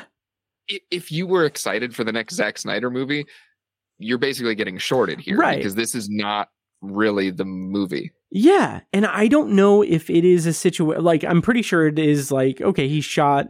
Part 1, PG-13 and R-rated, and then he also shot Part 2 with the intention of those two styles. Like, it is incredible. Like, I can't escape this word. It's insulting. Like, not only did they... Here's the thing. Not only did he think he had enough material to fill 2 whole movies, like they came to it and said, oh, let's make 2 movies instead of 1. Yeah. And let's make extended cuts that are R-rated of those 2 movies. And to have this be the pile of dog shit that comes out of it is insulting to the viewer. And I think it's insulting on kind of multiple levels where it's like, I said in my review, I am personally invested in Zack Snyder as a filmmaker simply because of how much I have dedicated my, professional film journalism career to like talking about his work. That's not to say I like a lot of his work. I don't. Right. I like a couple things. But I think he's an interesting figure in the industry. I think seems like a really nice and genuine guy. So all told, I am not coming to this movie as a fan who's excited for, like, what's the next masterpiece Zaddy's going to thrust upon us. Yes. But like, even if you are, and granted, if you're a Zack Snyder super fan, you're probably going to eat this up just because Zack Snyder made it. But I would think if you had any wits about you and you're a Zack Snyder fan and you show up to this, you're also going to be pissed off and disappointed because what are you getting but a chopped up, corporate, watered down rendition, just like what happened with Justice League? Yeah, like absolutely. They're doing the same thing to you as a fan, but intentionally this time. Yep. And without reason, except money. Absolutely. And like, I had this experience while watching the movie that this is, I always, like, anytime I bring this up, I feel like a little bit of not imposter syndrome, but like I feel like a little bit like, okay, now I'm just a pretentious douchebag. But So I always have to qualify it. My favorite movie of all time is Seven Samurai by Kurosawa, 1954. I think it is a perfect movie, a perfect plot, and it is like the perfectness of that movie is why it has been adapted and repurposed and reused. It is an incredible work of art. And to boot, you are like a genuine enthusiast connoisseur of that era of filmmaking, that genre, samurai films, Kurosawa. Exactly. Like you have done the work to exactly. appreciate and criticize. I mean, like that formally, like Also, those kinds of movies. Yeah. Also, I have a Seven Samurai shirt, so I'm legit. There you go. And a poster. That's something I don't have. See, so. There you go. But anyway, this is what separates us. Yeah. So I say that because going into this movie, I did not know that it was his version of Seven Samurai. I went into it not knowing that it was born from Seven Samurai, Magnificent Seven, A Bug's Life. I did not know that it was using that plot, and I said this in my Letterboxd review. I said this on Patreon. I said this to the rep that was running the screening when they asked for feedback. Yeah. I said that this was like watching the dumbest person make the worst version of my all-time favorite movie, and it was physically painful. Yeah. Because everything about this movie that takes from Seven Samurai, it's not that it feels like it doesn't understand the magic of Seven Samurai or the magnificence of Kurosawa. Mm-hmm. Like, there is no way that someone can take what Kurosawa did and replicate that. There is no way that, like, he was a genius. Right. But people can and have taken the plot and used it and repurposed it into their own things. Yeah. It's like the hero's journey. It's a wonderful template for doing your own thing with. Exactly. And many people have done that successfully. Exactly. And here, it's like Zack Snyder was like, oh yeah, Seven Samurai. I think he has said Seven Samurai is his favorite movie. I don't know if he has a shirt, but we'll see. But it's just like he was like I put in my when I made my recording for Patreon where I did my immediate reaction where I was just livid throughout it. Like I named the file Dumb Shit Seven Samurai. Because this is what this movie is. It's dumb shit Seven Samurai because nothing from Seven Samurai captures or is even cognizant of the magic of Seven Samurai. Like when like the collecting of warriors to defend the farm, it is the most bland, lackluster anything. Like one of the things I pointed out in my review was one of the, basically for those listening, the premise is that tyrannical, totalitarian, galactic government is... You're doing great. Goes to this planet with farmers, and it's like, hey, we're going to take all your crops, so you need to make crops for us. And then they go out to find warriors to defend them. So it's Seven Samurai. But anytime they collect people, it is the most vacuous, uninteresting like display for me. Like there, I pointed this out. Yeah, like I pointed this out in my review. The one where the guy is in chains and he is indebted to this farmer. It is the dumbest setup and the dumbest payoff to the setup I've seen in a movie in years. Mm-hmm. Yeah. How did you feel? Like, are you familiar with the magic of Kurosawa? And well, you and I have talked about this before. Yes. I am not as familiar with Kurosawa as I would like to be, and that's kind of a mission of mine. Yeah. Probably in the new year. Yeah, is trying to make my way through. More of his stuff, but also just more classic Japanese cinema. Mm-hmm.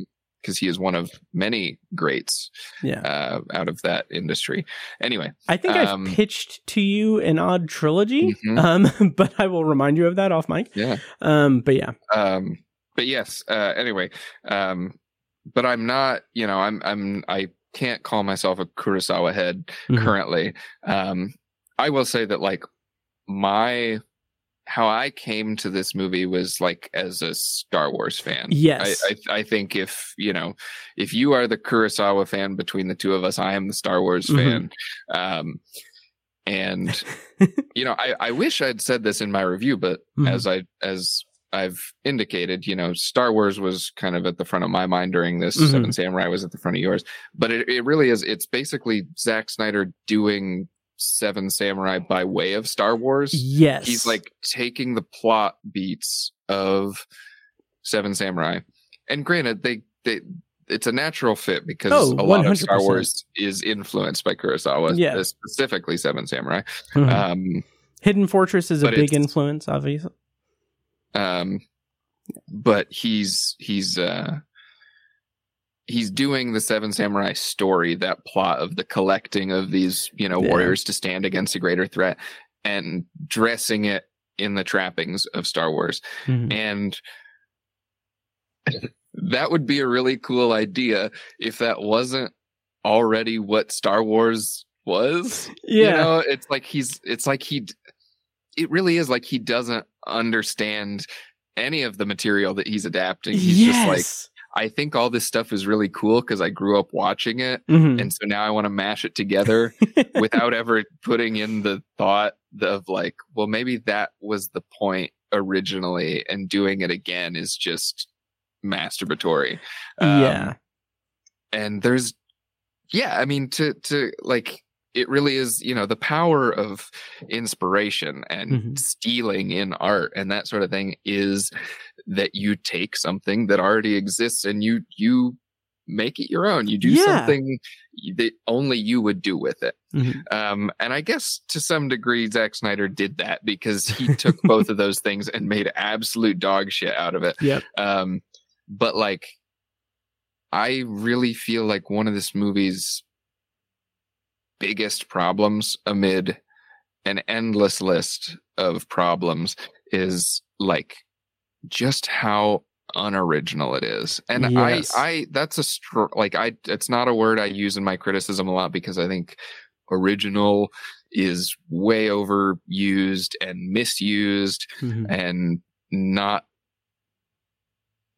productive in most conversations because so few things are truly like original these days, and that's okay. like I said, lots of amazing art is just stealing from other things. There are 7 plots basically that anyone can make. And each one is represented by a samurai in Seven Samurai. No, exactly. In this essay, but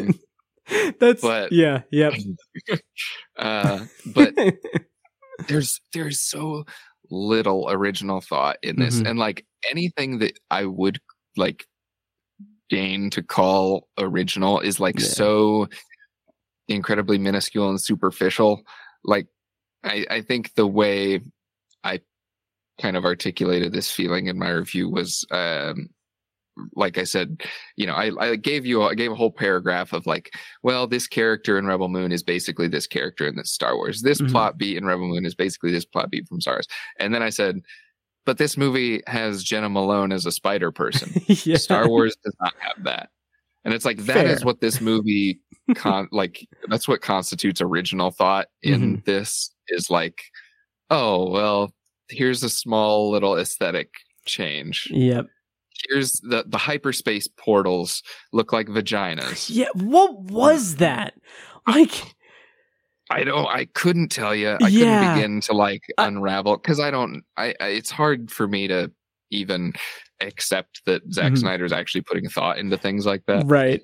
But he clearly thinks it's cool because he keeps doing stuff like that. Stuff's got to be phallic or sexual or Oh God. Like, here's the thing, and with it being like a combination of Seven Samurai and Star Wars, that is something that I find so...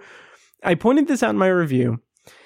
it's hilarious to me because that's been done. Like a few years ago in The Mandalorian, episode 4, that is a riff on Seven Samurai. Yeah, when I say Star Wars has done it, I mean Star Wars has done it multiple times. Yes. Like it's like done. It's done. We did it. Yeah. Like Zack Snyder doing it outside of the, if Zack Snyder wanted, and this was originally supposed to be a Star Wars movie, this was that's right, to Lucasfilm. I don't know if the whole script was shown to them or just the idea, but like it was, if there was a script.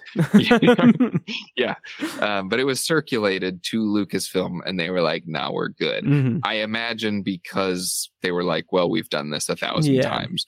But yeah, if he had done this within the confines of that space of the Star Wars world and mythos, I would almost be more forgiving just because that's like innately part of Star Wars DNA is like those samurai stories, those classic, you know, kind of fables that Kurosawa blessed us with. But it really feels like he thought he stumbled onto something new here.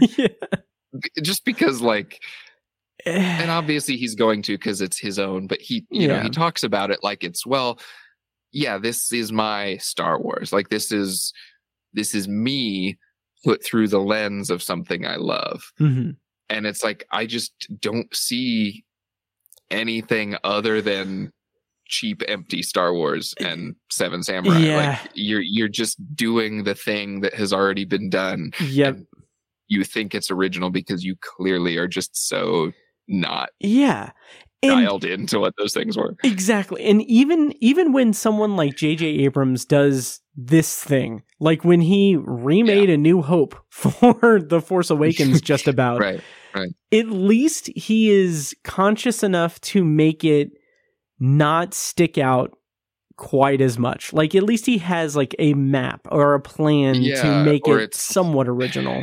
Yeah, or it's like he takes, you know, maybe 2 characters from the original story and like fuses them into a new character, or like it inverts an archetype here or there. You know, you've got the Skywalker lineage is now the villain in Kylo Ren, you know, and things like that. Make one character the grandchild of a dead character that somehow came back. Well, JJ didn't know that because JJ doesn't answer questions. He just asks them. Jesus Christ. He eventually did have to answer it, but he didn't know the answer at the time. The time of Force. Anyway, Jesus.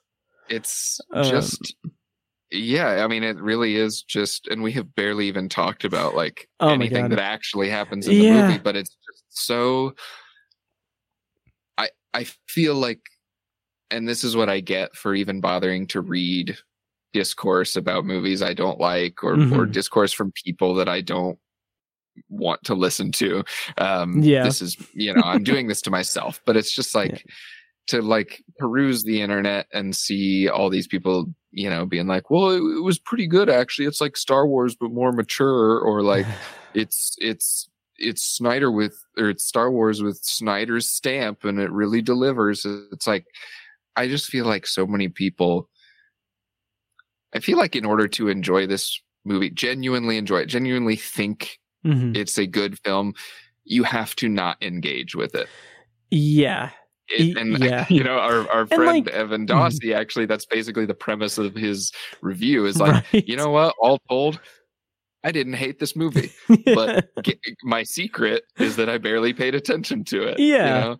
And I feel like that is the only way that this movie is even passable, like perceivably interesting, is if you don't engage with what it's trying to do conceptually. Like, because if you're aware at all of how it parallels Star Wars and Seven Samurai and all these other, like 15 other things, you would immediately just, I don't know how you wouldn't feel like, well, this is the least interesting version of all those things I've ever seen. Absolutely. And like, just that, I it's not cognitive dissonance, but like that that just like disengagement with it in order to enjoy it. I feel like obviously there's audience, like people don't, a lot of people don't tend to think about movies the way that we think about movies. No, for sure. Like, and even though I was going to make this joke, but I didn't want to, like in the screening or in my Letterboxd review, but I was going to say like, all right, I can't wait to go home and tell people how to feel about Rebel Moon. Because that's the point of being a critic, is forcing people to believe, like dictating what a person should think about a movie. Exactly. Which of course I'm being sarcastic. That is not at all what we do. That is literally we're sharing our opinions. But like there is an audience for this movie that is going to enjoy it, have enjoyed it, are going to look forward to part 2. I'm not. I really, really hate this movie. So I just Oh, I'm just reading. It just popped up on my feed here as we're talking on my screen. Zack Snyder claims that the portals in Rebel Moon were not inspired by vaginas. Wow. Which again just goes back to like, I don't feel like Snyder like intellectually engages with anything he's either adapting or creating. Like I think he's just it looks cool. Yeah. And I think maybe he just naturally finds sexual imagery cool, whether or not he recognizes that it's sexual. Right. I would like to speak to his therapist. It would be very interesting. Yeah, we need somebody to crack this guy open. Yes. It's just like, I mean, I don't know. I feel like there is a level of, I don't know where I'm going to come down on Zack Snyder as a filmmaker overall, because no, I do not think he engages, like you said, intellectually at all with his work, which, hey, that's fine. If you want to make a shitty Star Wars Seven Samurai riff, go ahead. The fact that he can is what bothers me when there are, like, sure, there's a vocal audience for Snyder shit, but I feel like it's like insulting. This is, again, the pretentious Seven Samurai shirt owner speaking, but like Netflix could have given tons of money to someone else who actually has something to say to make a movie and market it, but they gave it to Zack Snyder for this, to make this shitty movie twice. Right, yeah. 4 times. 4 times, yes. Well, what I don't know is if because part 2 comes out in April, which is insane. Yeah. We don't have a release date yet on the extended cut of this part 1, I don't think. So what I don't know is maybe the Snyder cut will be like the Justice League Snyder cut, where it's like, maybe they'll put both parts into one big 6-hour clusterfuck or something. I could definitely see that. And otherwise, I mean, surely even Netflix is thinking, well, we'd really be milking it if we release director's cuts of both parts. Right. So maybe we'll lump it all into one. Yeah. And if chapter markers like in Justice League. Yeah. Oh, Jesus. They could even do I'm not to say if they were smart, but they could even do like a physical release of the entire thing, and cash in that way. As well, I don't know. It's 4K just Steelbook collector's edition with life-size glowing vagina portal. Yes.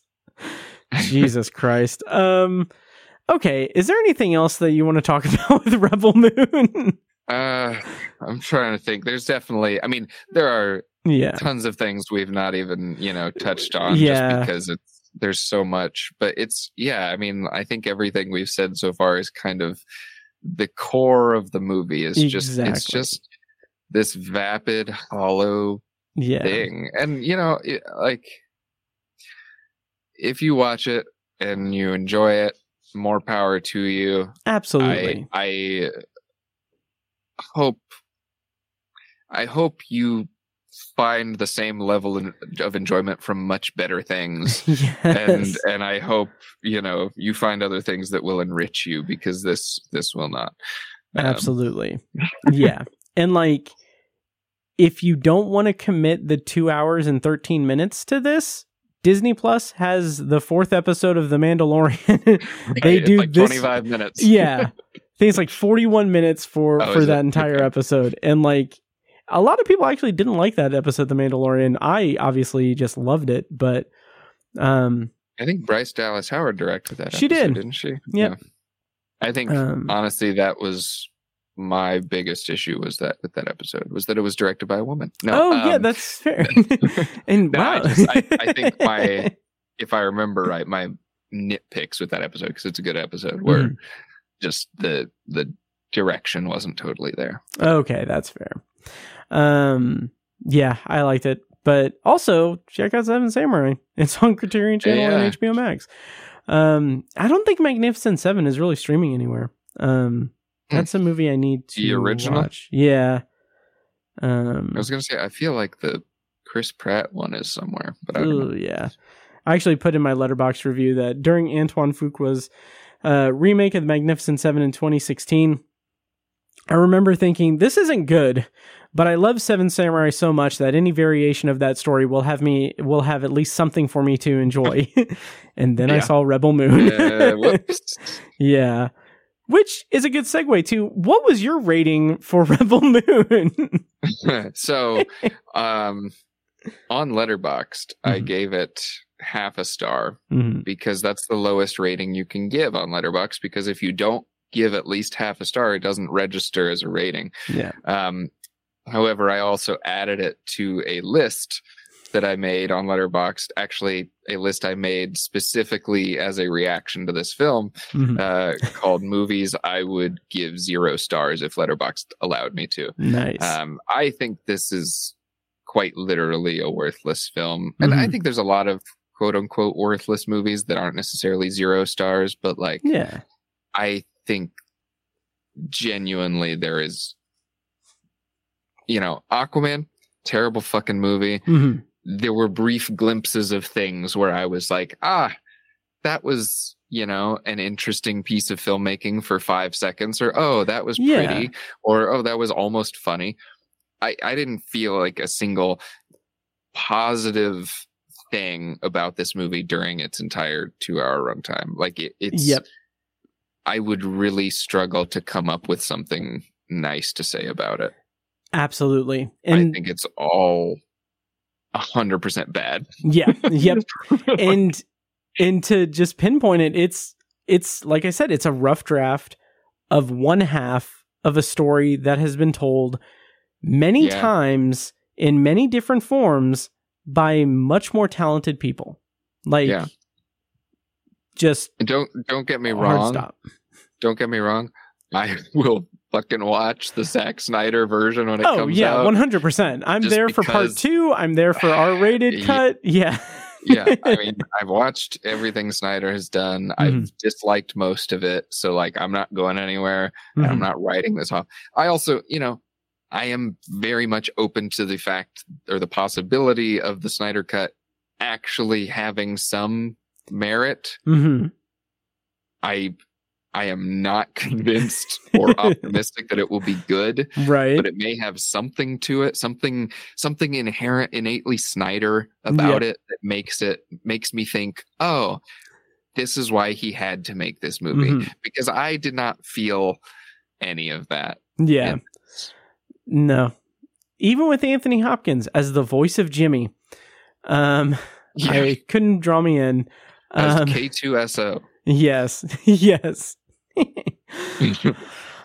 So that's our kind of roundabout review of Rebel Moon. I rated it half a star. It was awfully generous of you, Matt. It was. It honestly was. When I was going to publish my review, I was like waffling between half a star and 0 stars. Yeah. But yeah. So, okay, well, let us know what you thought of Rebel Moon Part 1, A Child of Fire. Of course, you can email in at matt@obsessiveviewer.com and reach out to Andy on Letterboxd at letterboxd.com/Dandible.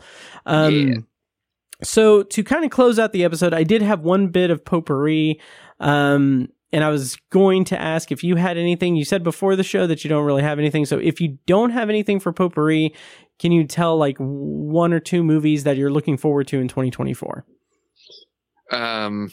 Aside from Part 2, The Scar Giver. Yeah. I think last time I was on, I talked about Love Lies Bleeding. Yes. I think Sonic 3 comes out next year. Oh. It'd be an overstatement to say I was excited. Mm-hmm. I still haven't seen the second one. Okay. But the third one is introducing, I'm talking about Sonic the Hedgehog for Mm-hmm. those who are unclear. The third one is introducing Shadow the Hedgehog, which is maybe the funniest, certainly the edgiest addition to Sonic lore. And so I'm just perversely curious about how they're gonna implement that. Didn't someone tease that they were, or was that a bit? I can't remember. Yeah. I want to say somebody teased that they were playing him, but I don't remember if that was ever like confirmed or who it was. But yeah, no, like in like the video games, Shadow the Hedgehog has a fucking gun. So are they gonna put, is gonna have a Desert Eagle or a sniper rifle in the Sonic movie starring Jim Carrey and James Marsden? Mm-hmm. I don't know, anyway. I Googled it and I'm like, there's a Vulture headline from November that's Shadow to presumably bring dark sexual edge to Sonic 3. Like, it's just, Sonic is already not like a super edgy franchise. I'm not like a super fan or anything, but I've been around. But the movies especially are way like even more, have that like kid friendly bent to them. It's kind of like the Super Mario movie took like an overtly, we are trying to grab kids with this one angle. And that's kind of what the Sonic movies have done. And so the contrast between most of Sonic lore and Shadow was already funny, but now it's even more fascinating to me because it's like he just does not belong in stuff like this. So I don't know. That's something I'm looking forward to. I wouldn't say I'm like hyped about it, but I'm like, I have to see it. That's excellent. Well, Sonic 3 is expected in December of 2024. Oh God, I gotta wait the whole year. I know. Yeah. So I'll have to hedge my bets on something else. Exactly. Hedgehog your bets. Hey, hedge my hog. Yes.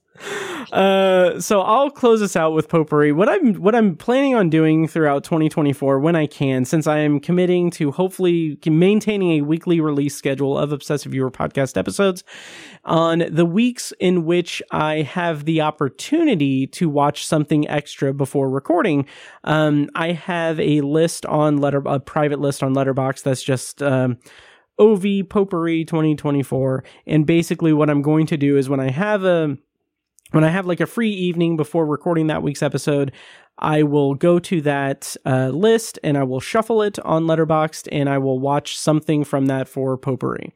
So that's my goal to do intermittently when I can throughout 2024. And what came up last night was Noah Baumbach's The Meyerowitz Stories New and Selected from 2017. Stars Adam Sandler and a bunch of people, Ben Stiller, Dustin Hoffman, Emma Thompson.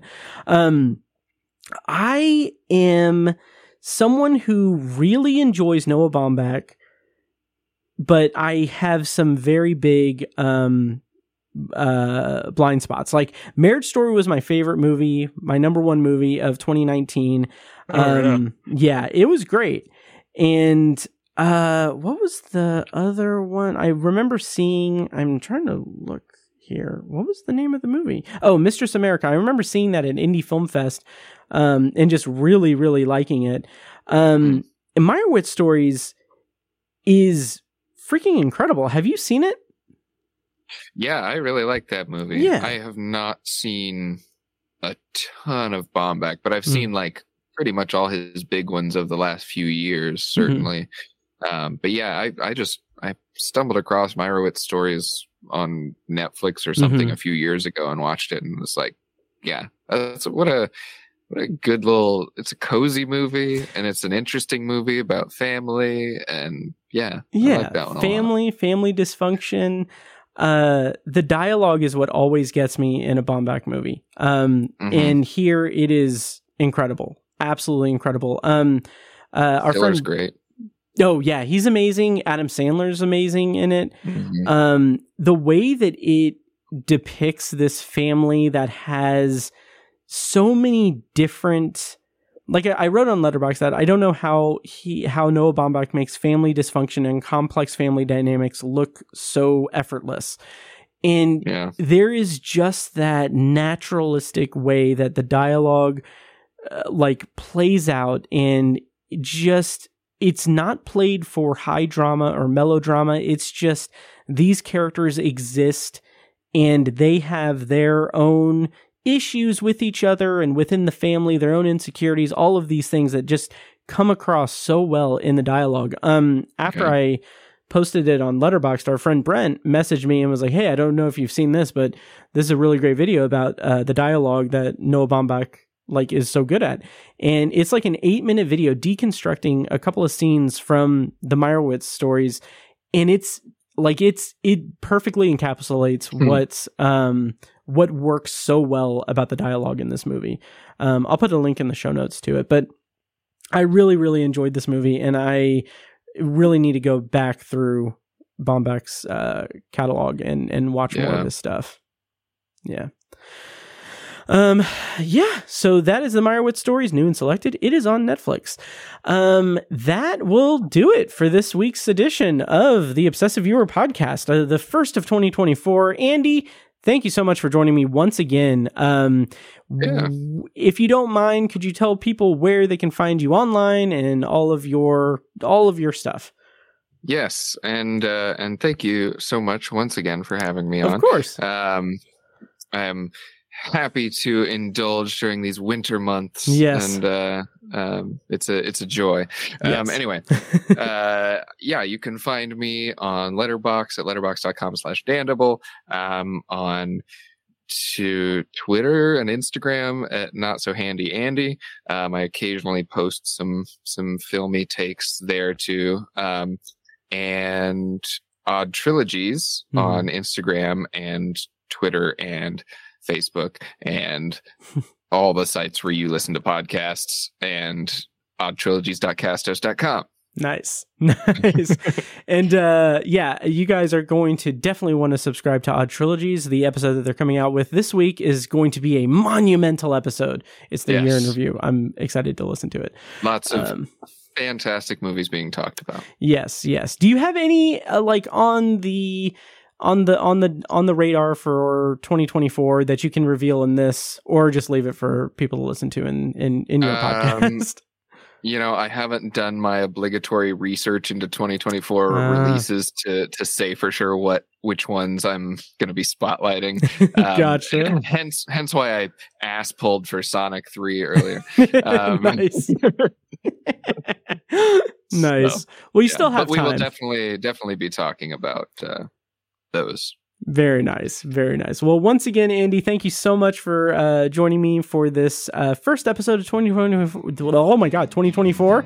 It's been a blast. Looking forward to having you on more whenever I'm able to corral you into or manipulate you into coming onto the show. Manipulate away. Yes. I am your puppet. Nice. Now it's on record. So thank you guys so much for listening, and I'll see you in the next episode. And now enjoy this short clip from our Patreon exclusive feed. For this and more exclusive content, join our Patreon at patreon.com/obsessiveviewer. I'll talk about this later, but the whole Day marrying the Queen of Dominion or whatever, that went right over my head. No idea. We'll talk about that here in a bit, but that was just something that I was just like, I was worried because as the plot was was unfolding, I was like, is this stuff I should have remembered from season 1? Because I have no memory of it. So we'll see. But anyway, back to Harry Seldon as he's in the Prime Radian. Thank you for listening to the Obsessive Viewer podcast. This episode was produced and edited by me, Matt Hurt. If you have feedback, thoughts on our reviews, or just want to connect, you can email me at matt@obsessiveviewer.com. For more information on all of our shows, including a full archive of our episodes and show notes, plus plenty of written reviews, visit obsessiveviewer.com. If you enjoyed the show, please give us a follow on social media and subscribe to us on your podcast app of choice so you never miss an episode. Also, consider rating and reviewing the show on Apple Podcasts, Spotify, and Audible to help increase our visibility and help grow our community. If you want to support the show and help keep us going while getting early access to new episodes as well as a steady stream of exclusive content, you can join our Patreon at patreon.com/obsessiveviewer. Our theme song is A Little Mad Sometimes by As Good As It Gets. For more of their music, check them out on Spotify and at asgoodasitgetsmusic.com. Thank you so much for listening, and we'll see you in the next episode.